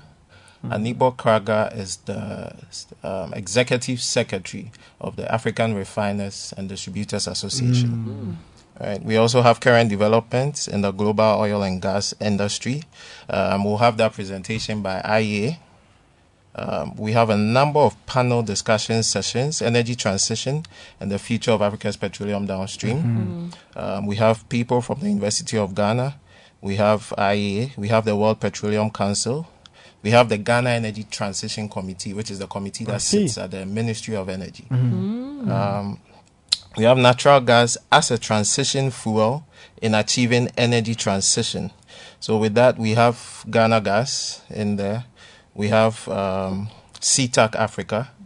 Other topics are impact of energy transition on business and opportunities for investment. So with this, we are bringing the banks. We have Afri-Exim Bank coming all the way from Egypt. We have Zen Petroleum. We have the World Petroleum Council. We have BP Oil, the Ghana country manager, and that is also being moderated by the CEO of Chamber of Bulk Oil Distributors. Dr. Patrick Ofori. We have a number of panel sessions. Wow. So the intention is to ensure that at the end of the conference, there's a 360 around the discussion. I see. Make sure that nobody's left behind. Yeah, That's everybody's good. voice is heard. So who's going to attend this? Who can we expect? Who will be there? So we have everybody that is relevant in the industry attending, and not just the industry, but we have our partners. We can't work without the banks. So we have banks in attendance. We can't work without the University of Ghana. So as you know, we mentioned that there are some of the panelists and people from across the sub-region. We have members of ADA, that's the African Refiners and Distributors Association, also in attendance.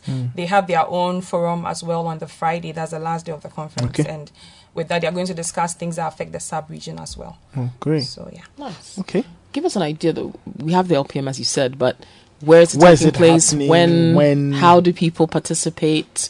And if someone wants to sponsor, how can they do that? Very important. Okay, so the conference starts tomorrow, the 28th of September, at the Kempinski Gold Coast City Hotel, from 8:30 a.m. daily.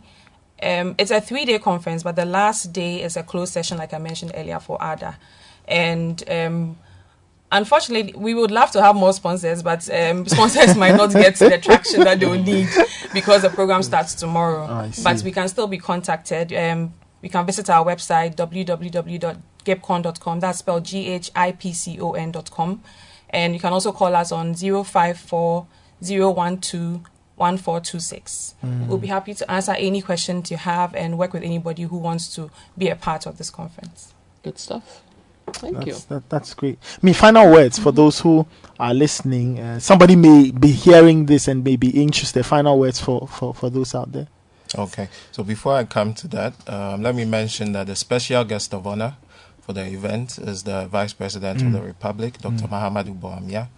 He'll be giving the special note address. Also the Minister of Energy, Dr. Matthew Opoku Prempeh. I mean, this is in this area. Yes. So he will be there on day 2. The Vice President will be there on day 1. Okay. And it's also a good place to network. If you're in the industry, it will be a good place to network and meet people from across the industry, like-minded people as well. All right, that should be great stuff. Should be great stuff. Thank you so much.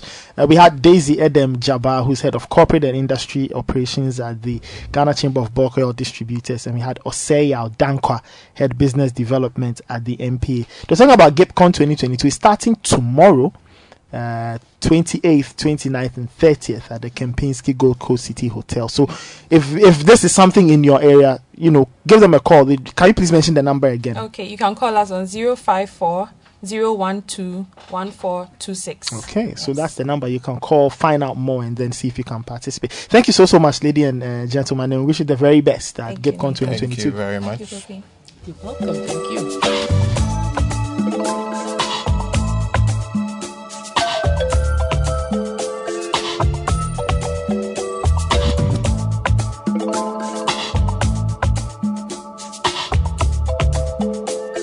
Now, are you tired of renting?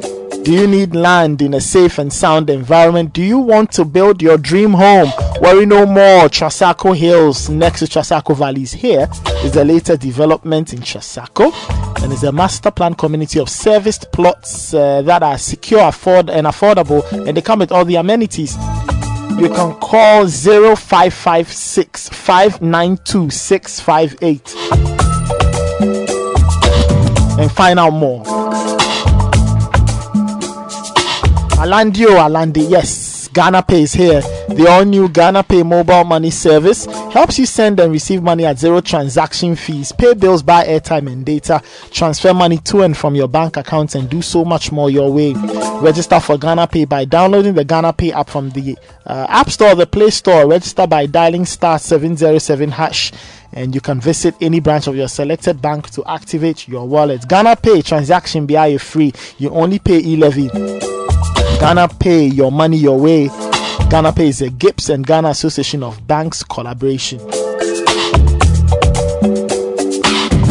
And the Minerals Income Investment Fund is a state entity mandated to receive and manage mineral royalties, among other functions, per the Minerals Income Act 2018. Minerals Income Investment Act 2018, let me say. Now, the fund is reminding all licensed and active quarry operators, salt mining operators, limestone mining operators, and sand winners to pay up their overdue royalties into the designated MIIF account at the Bank of Ghana.gov to avoid sanctions. For more info, contact MIIF via nana.tando@miif.gov.gh or call 0201-855-660 or 0201-855-612 or 0201-855-564. You can visit miif.gov.gh to learn more about the activities of the Minerals Income Investment Fund.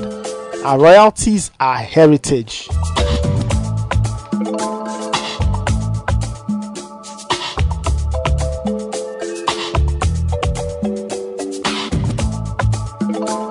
This is still the City Breakfast Show. Send in your thoughts and comments on the number 0549 986 996. Unborn child, in case I don't make it. Just remember daddy loves you. Did everything I could do to make a way. So don't worry about what people say. You know daddy loves you. Now ever since my birth, I've been cursed since I'm born to wild. In case I never get to holler at my unborn child. Many things learned in prison, blessed and still living, trying to earn every penny that I'm getting. And reminiscing to the beginning of my mission. When I was conceived, it came to be in this position. My mama was the Panther loud, single parent, but she growled when she witnessed baby boy rip a crowd. To school, but I dropped out and left the house, cause my mama say I'm good for nothing. So I'm out since I only got one life to live. God forgive me for my sins, let me make it and I never steal again or live again. My only friend is my misery, wanting revenge for the agony they did to me. See, my life ain't promised, but it sure get better. Hope you understand my love letter to my unborn child. To my unborn child. To my unborn child.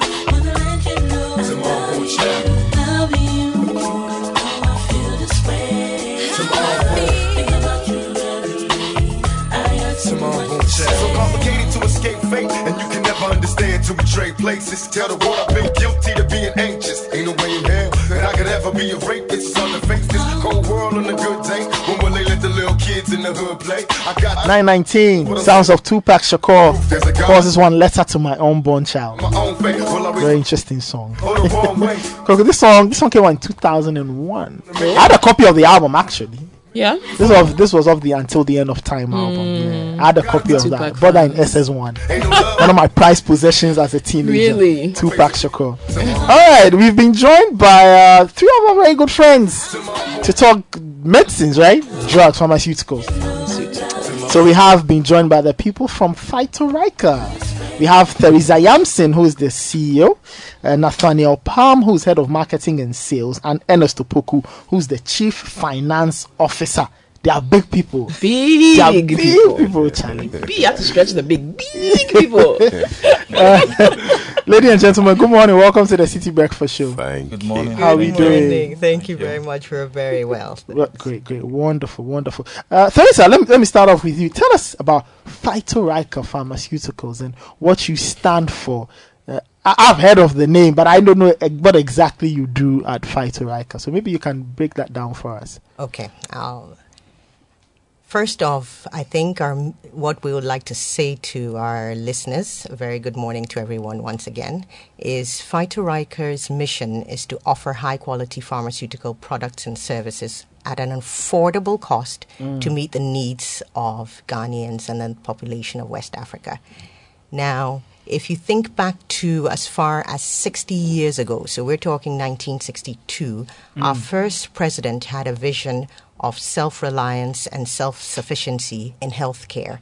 And this led to the birth of what we now have today as Phytorica. Okay. And when it was established, it was the pharmaceutical division of the Ghana Industrial Holdings Corporation, so GIHOC. Okay. So that's why you see that in our name. A critical step for industrial revolution in Ghana was obviously to have the pharmaceutical sector a vibrant part of helping with medicines and healthcare within Ghana, and to ensure that we could manufacture the critical medicines for our citizens. So we stand for a tradition of trusted quality. We've been around for a very long time. Quality is something that is uncompromising for us. It's very much a part of our identity, and we're very proud of that. Great.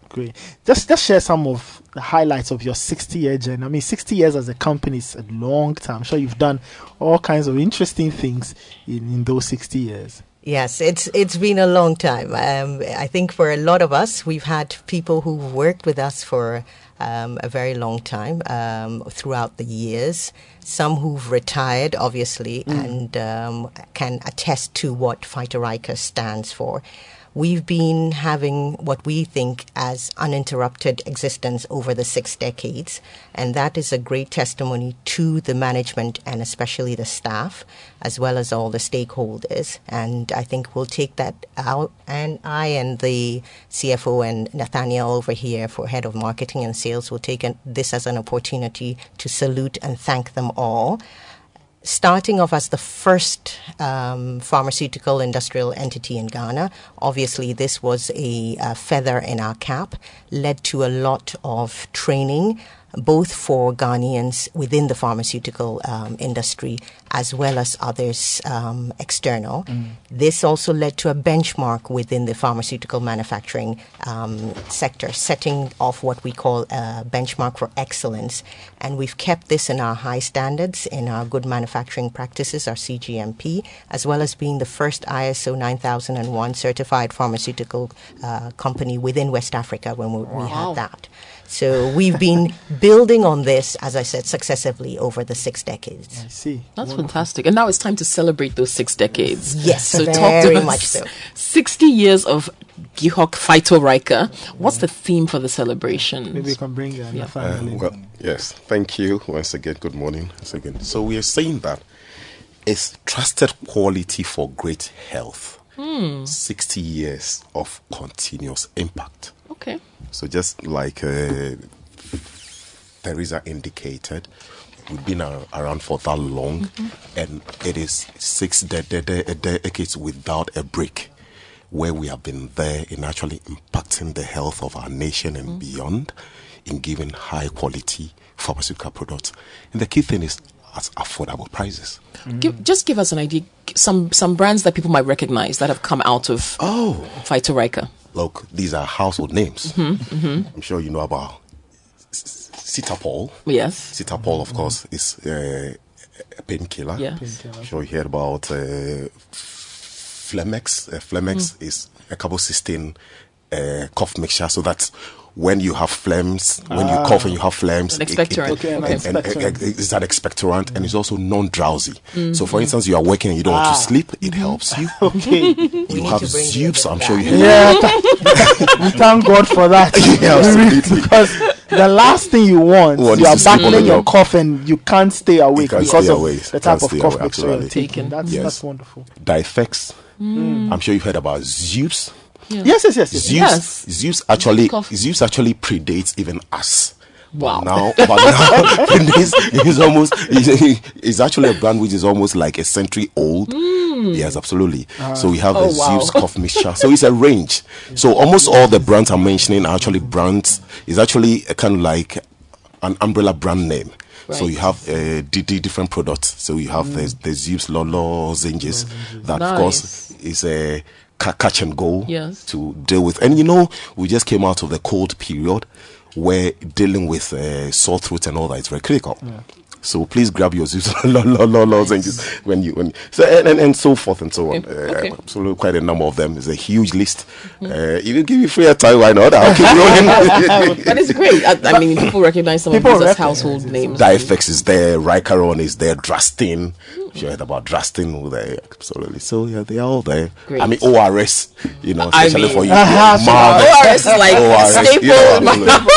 Everybody's first aid box. And the key thing also about ORS, usually when we talk about ORS, people think that it's only just to manage diarrhea. But for the actively mobile people, when you are doing sports, you lose a lot of salt, and also, and because the ORS also contain glucose. Yes, it's a fast energy replacement, Yes, and the salt as well. So when you are running, you're doing your early morning jogging, just drop one sachet of ORS in your 500 ml bottle, and you are good to go. See. And make sure that you choose Phytorika ORS. Specifically. Nice one. Okay. So give us some highlights of the program that you've got planned as part of the celebration. Now, it's going to be a year-long celebration? Absolutely. Okay. Well, yes, it's a year-long, so to speak. So, we started in April, actually. Yeah, absolutely.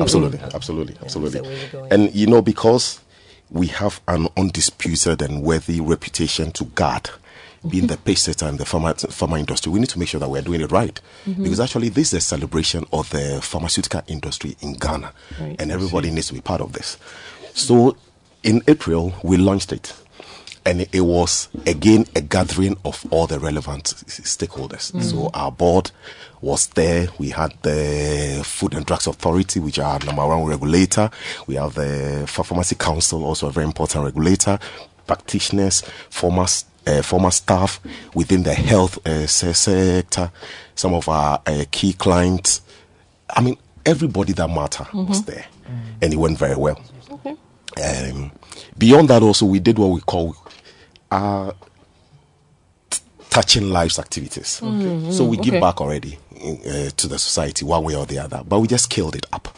So we selected some health, especially some public health institutions that we know that the area that they cover actually impact a lot of the less privileged and all that. We make key donations to them. Okay.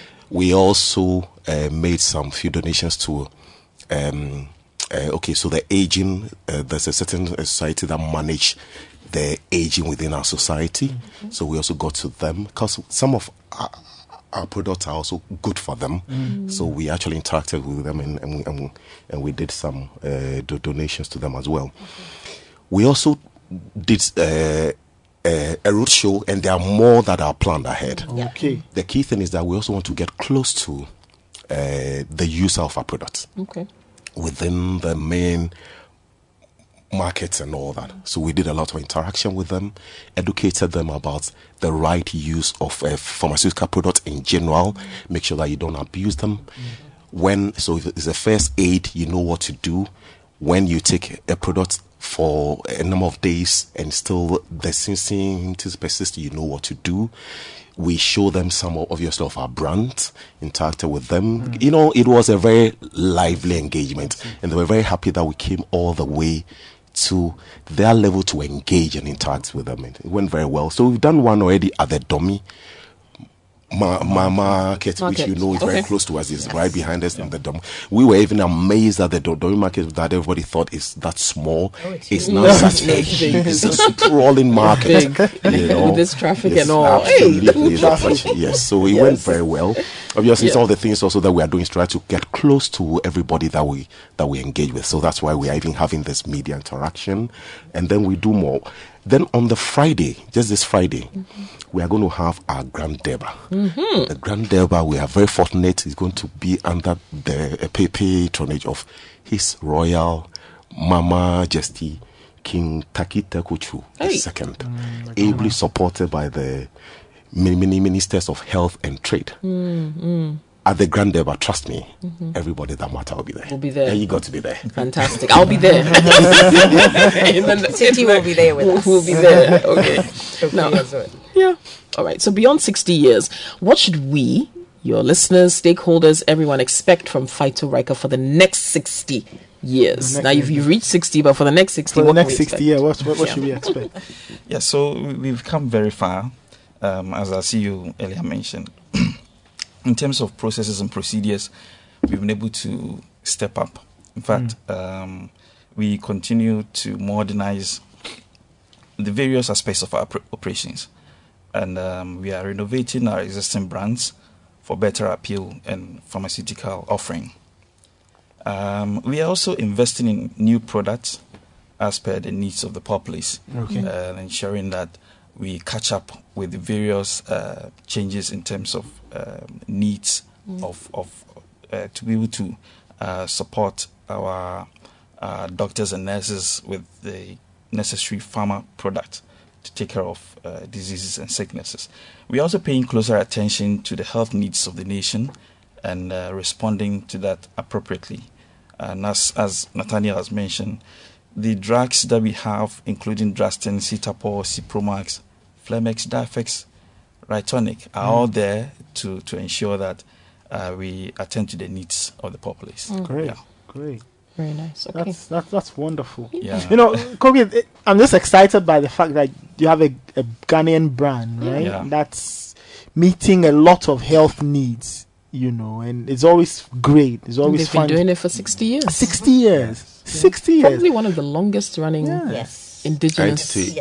It is continuously and continuously running without a break. Without a break. Yes. And I like the We're way running during COVID too as well, without a break. Yeah, without a break. It's just wonderful. It's just I like the way you brought also the Ghanaianness. Yes. Because this is a solely Ghanaian entity producing Ghanaian brand of international standards. Okay. It's always wonderful. Something to be proud of. Something to be very happy about. Something to be very excited about. So, final words, Teresa, final words to your listeners, stakeholders, everybody who has a stake in this, in Phytorika. I think final words will like to say that, first of all, it's a very big thank you. We appreciate everyone who has been involved in some way in the development and over the years for Phytorika. Ghanaians deserve the best, and we will continue in our commitment to ensure that we give that back to them in the quality that we put in all our medicines. This is something that we've all can attest to, and we will ensure. We're looking, as Nathaniel and Ernest have said, to build on what Phytorika has done. So we need to build on what we've done and take this company forward, looking to put together a new factory, which is a much more modern factory, so that then we can actually achieve the kind of output that we want and to serve Ghanaians even better. Thank you so much, and congrats on your 60th birthday, and we wish you the very best. So hopefully when the next 60 comes around, we'll all be in health to enjoy the next 60. Yeah, you never know what can happen. We will have the right medicines to keep you to keep us going. Innovation. Thank you so much. So we had Teresa Yamson, who is CEO of Phytorika. And then we also had Nathaniel Palm, who's head of marketing and sales at Phytorika, and Ernest Opoku, chief finance officer, also at Phytorika. They are 60. Wonderful. Not a lot of companies live to be 60, but they've braved it. They are 60. So if you're a consumer of their brand, please go out and purchase even more to keep them going. This is still the City Breakfast Show. We'll be right back after this. Don't go anywhere. Join the conversation on the City Breakfast Show on Facebook at facebook.com/City97.3, Twitter at twitter.com/City973, and Instagram at instagram.com/City973 with the hashtag CityCBS.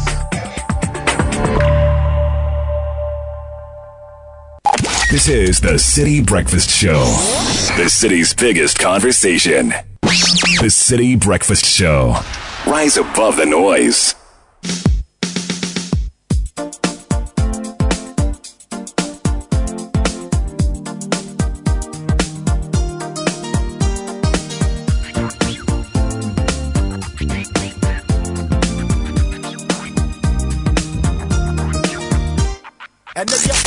Unleashing the power of relevant radio. This is City 97.3.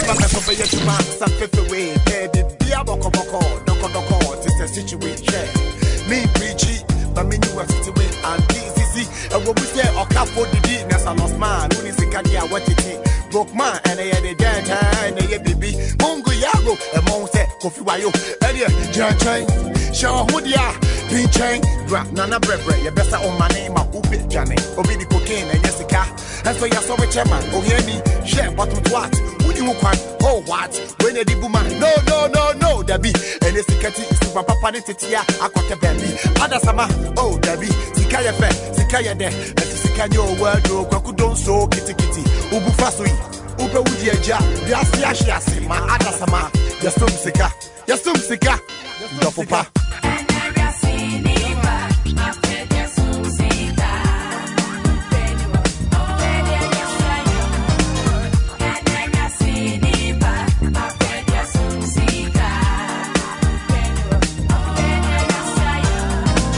Can pefe said the body a yesing a hunya. Why you wouldn't be defe pesika kodi akonya share ye brebre nenya a masika bedani wakwa when you twatwa mincha on 9:38. This is still the City Breakfast Show. A quick birthday to Mrs. Violet Anna Osei of Kruger Brent. The message is, sis, may this new year bring you joy unspeakable.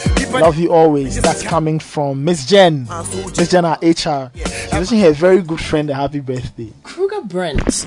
Isn't that the name of security company? Yes, but there's this novel. Is it a Sidney Sheldon novel? One of these novels where there's a firm or something in there that's called Kruger Brent, I think. So maybe the person was a fan of that novel, if I'm not mistaken. Kruger Brent. Anyway, it just yeah, it was a Sidney Sheldon novel. It was. I remember. Master of the Game. Thank you. Master of the, yes. Hey. Those were the things. Those were the days. Sidney Sheldon was good. Those were the days, man. Yeah. Master of the Game. But strangely enough, why do you read a lot of? Because I think the first, maybe because of the first interaction I had with the books in the library at home, the first one I read was this book titled "Raise the Titanic." Okay. Written by Clive Cussler. Oh, another good author. So it was part of the Deck Pit series. I didn't know. Now the plot, very interesting plot about finding some element that had been buried in the Titanic, so they had to lift the Titanic again and find it in the. So that was one of the first interactions I had with the books at home. So it quickly took me down the thriller, mystery, action type route instead of reading Sidney Sheldon. My mom read a lot of Sidney Sheldon and John Grisham. And Barbara Taylor Bradford. So my mom's favorite writer is Barbara Taylor Bradford. Oh wow. Danielle Steele, that kind of thing. Yeah. So Danielle Steele's books got made into so many novels, like TV novels. Yeah. I mean TV series. Sorry, novels got into TV series. TV movies. Yeah. Like kind of Hallmark. Hallmark. Yeah. Hallmark and Lifetime. Charlie. Oh yeah. But Jeffrey Archer. Another one of my favorites, John Grisham. I like the law-themed books, and John Grisham, he had so many great books like that.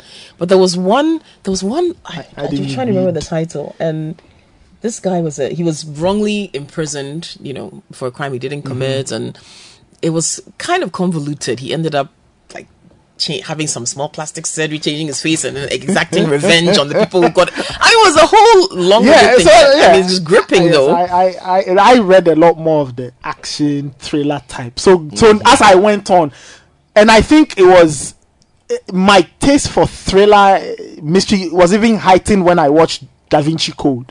Oh, okay. You get it. So now a lot of the books I read, Dan Secret Brown. Society, and there's a mystery here, there's some thriller and some treasure somewhere. So so I like that kind of thing. Indiana Jones. Yeah.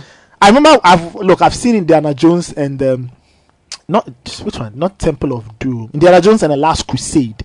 I think I've seen that like 200 times, and I still get fascinated every time I watch it as they look for the Holy Grail. Yeah, but one of the interesting, Jeffrey Archer, because he went to prison. Oh, so he has a series of books he calls the Prison Diary of his experience in prison. It's like and it's so interesting to read and to see what he went through, and obviously it's his perspective of being in prison and just little things that he noticed, and he talks about how being in prison there's so much innovation there because prisoners are limited to what you can have, and so the kinds of things that he learned how to make and to do, and the fact that a lot of people in prison lie about why they're there. So, he was told, okay, don't believe everything you're told, or don't trust everyone, and then friends that he made there as well, people who he met who were very smart, very talented, and how he felt he was targeted because of who he was. Jeffrey Archer, famous author, and he was in prison for perjury, but they put him in some pretty tough prisons, and then gradually they he got to the less restrictive ones, and then there was one where I think he could go on like day release or something. Then something happened. I think he was allowed to go out, but somebody reported that he went to visit. He did something, and then they put him back into. Charlie, it was crazy. And he just felt like he was being targeted because he was a so-called elite. It's interesting if you ever get a chance to read his prison diaries. No, I went through phases. Yeah. But I think I was also reading with the trends at the time. So very early, which was, should I even say this on radio? What, Mills and Boone? What are you reading? Yeah. I didn't read none of that. Boone. Hey, Godfred. My mom had it in dozens. I didn't read none of that. They have good storylines. Yeah, we had lots of those. So actually, like, we had a bit of like a reading pool very early. So like from class 3, pass books around. Pass books around, and people had like, so we had like Silhouettes, Mills and Boones from class 3, and then we also had the Nancy Drew, the Hard Boys, and then the Blyton series. Okay. Coming up, and then kind of metamorphosed into like the Sidney Sheldons, the John Grishams, the Jeffrey Archers of the day. Daniel Steele became a staple. If you owned like a Daniel Steele, you were his best friend. It's true. But what I noticed as I grew up was I wasn't reading enough African writers. Oh yeah, that I'm very guilty of. Yeah, at the time, still I'm very guilty of that. Like at that time, I didn't have an appreciation of. I didn't think they were fun. Okay, like there was nobody exchanging a Wole Soyinka or an Ngugi or an Ayikweyama. No, everybody's exchanging a Daniel Steele, a Mills and Bones, a Patterson, something. Yep. But none of those. So it was like later on that I asked myself, so what happened? Like, is it that we did not have enough of them in mainstream circulation? No, the romantic stories. There are 3 of us here. We read a lot, but growing up we were not reading those books. The very first, I was exposed to them only in secondary school. Yes, before secondary, the very first African writer's book I owned was Chinua Achebe's Arrow of God. Okay, we had we had it in the library at home. I had never opened it. But it was not. Yeah, I mean, that was not for books. Me. So my dad gave me. No, it was there. It was. That's the thing. It was available. My dad had books like that, yes, but I didn't read those. He owned like a lot of first editions. I would go for the Daniel Steele ones. Never. Yeah. No, but that's also because my sister though, because she had those books. So when she buys them, I just grab them and then I also develop Sidney Sheldon. Those. I mean, it was on the shelf. I don't. But that's my only regret. But I'm happy though that like I think coincidentally like the authors we read growing up have flipped now. Now we have a lot more people. No, I mean the people who are our ages back then are now reading a lot more African. Yeah, that is true. Okay. Yeah.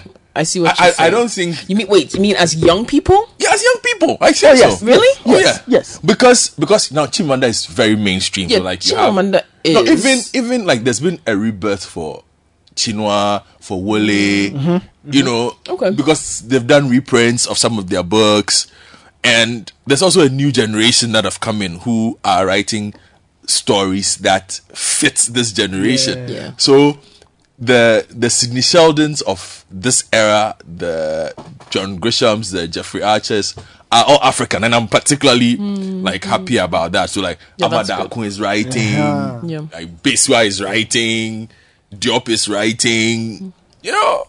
Yeah, I'm particularly excited about that. Like in the office the other time, there was I just did a cursory look. So Ife had a book on her table, Adogla had a book on his table, Caleb had a book on his table, and all of them were reading African writers. Okay. Yes. During our time, it would never happen. No. We would be exchanging Sidney Sheldons, and all 3 were reading. And they've become African writers. I think there's more African writers being accepted globally. Yeah. As well. There's kind of been a movement in that direction. Whereas formerly, I mean, to find a book authored by an African writer would be more difficult. But now, Yeah. It's not really cool. I remember in my time we read Money Galore.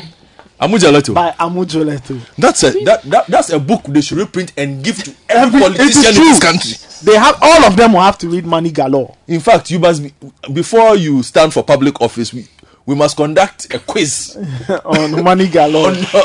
on Money Galore for every politician. That was a brilliant book. Every civil servant. No, it's not just, you see, that book must be added to the civil servants admissions test, whichever test they take. If you're a civil servant, before you are employed, they must add it to your prospectus.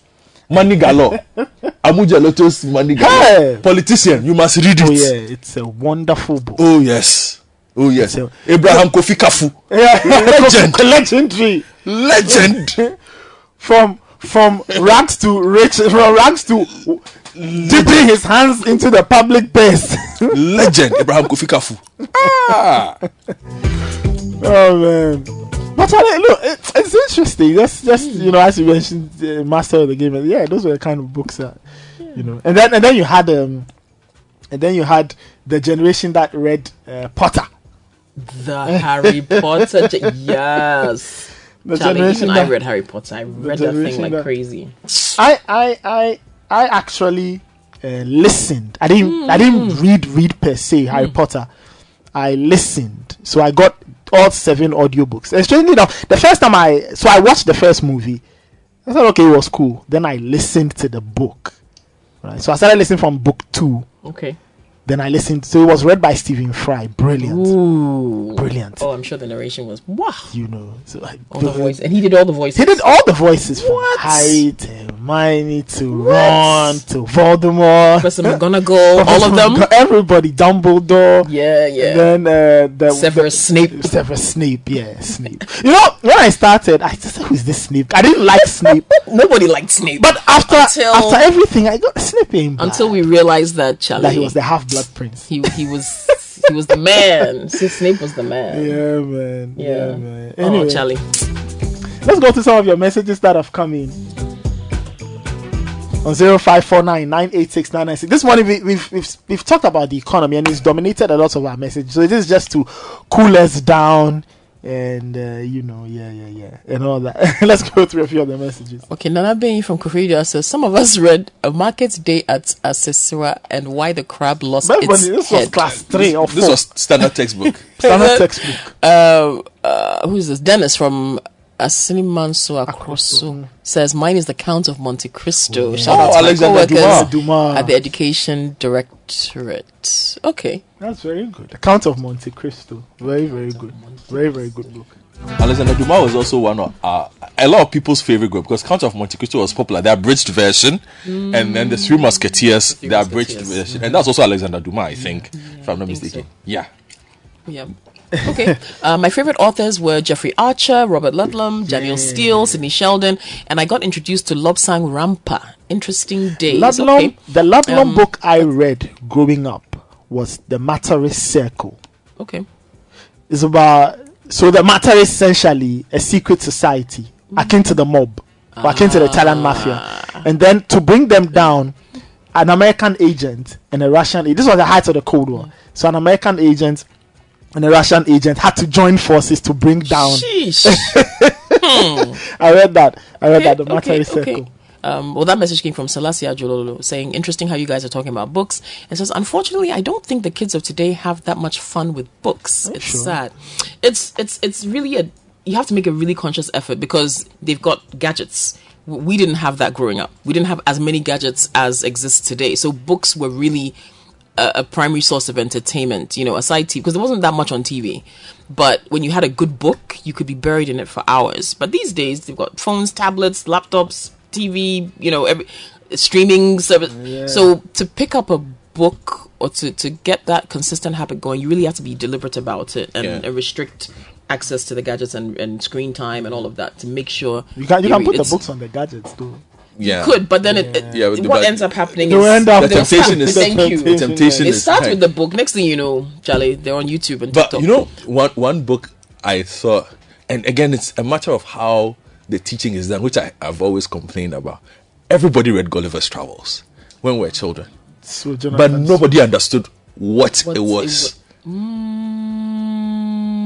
Gulliver's Travels is one of the most complicated books ever written, but also one of the best mirrors of society.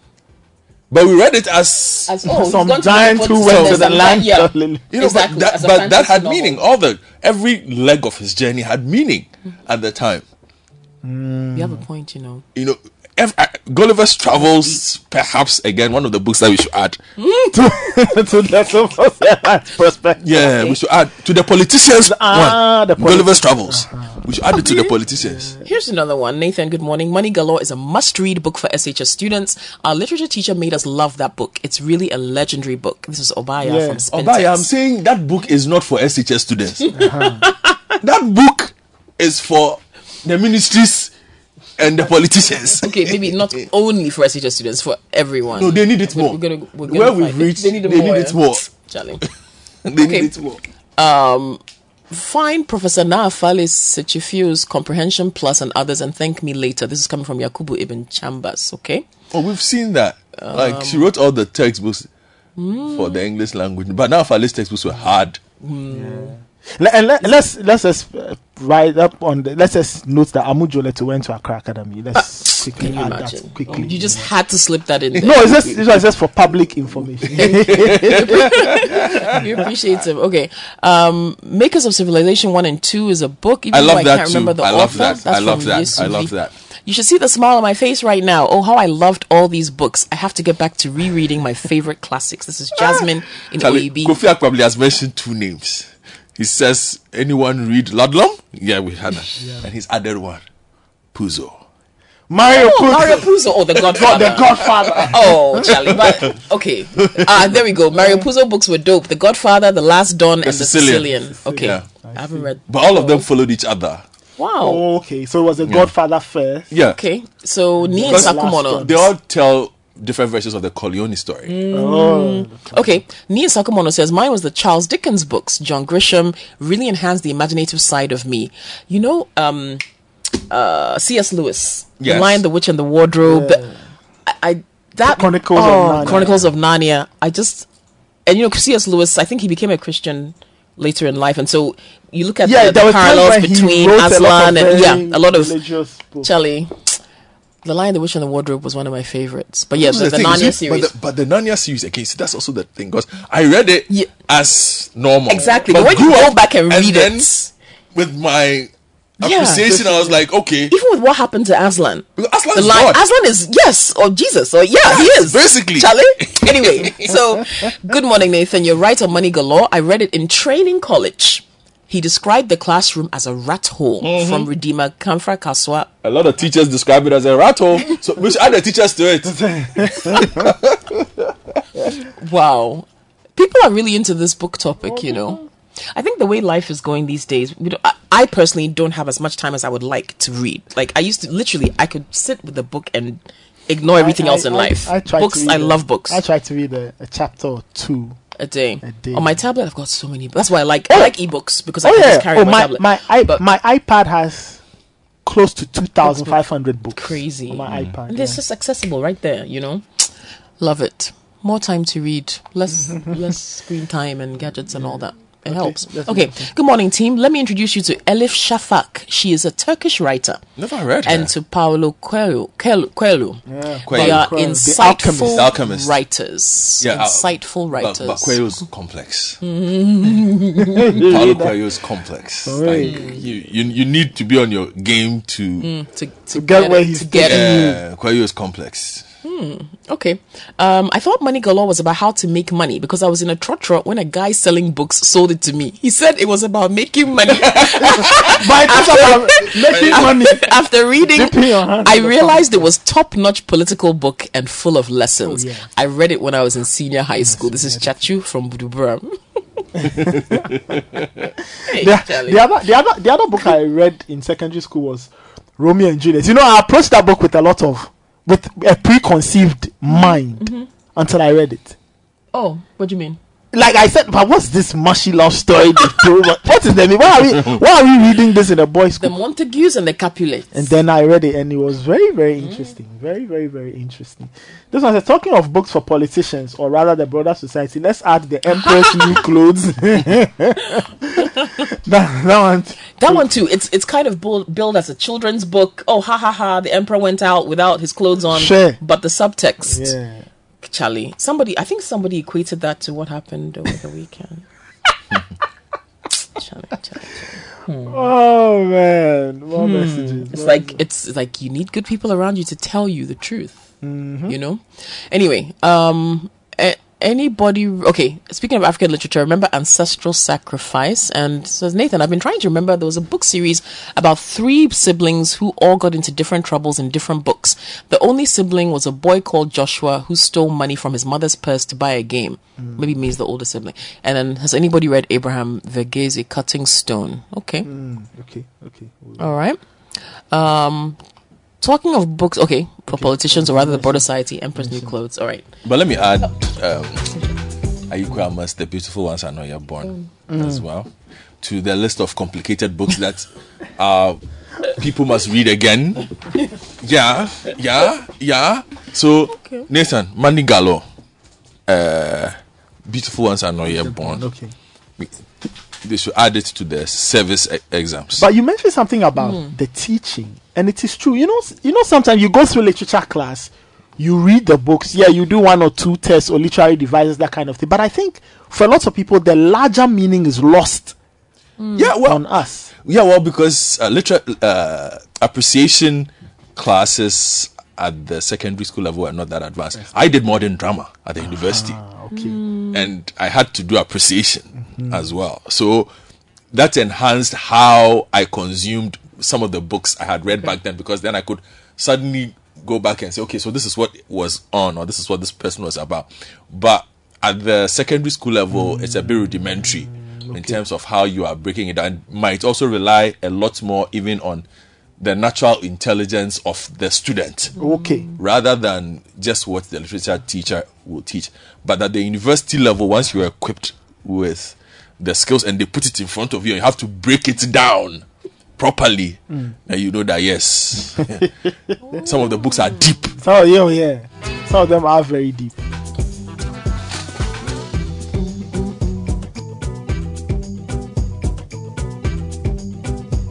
Alright, that's our show for the morning. Very interesting note on which we end. My name is Nathan Cole. I had the Godfred Akotobuafu with me. I had Koki Salome Hansen also with me, because I sat in for Bernard Avle. Show was produced by Caleb Kuda and Fred Jabano. Godfred Odum, the richest of rich men. He supported us on technical. Up next is the news at 10. And after that, AJ Akwakusapon will be here with Brunch in the City.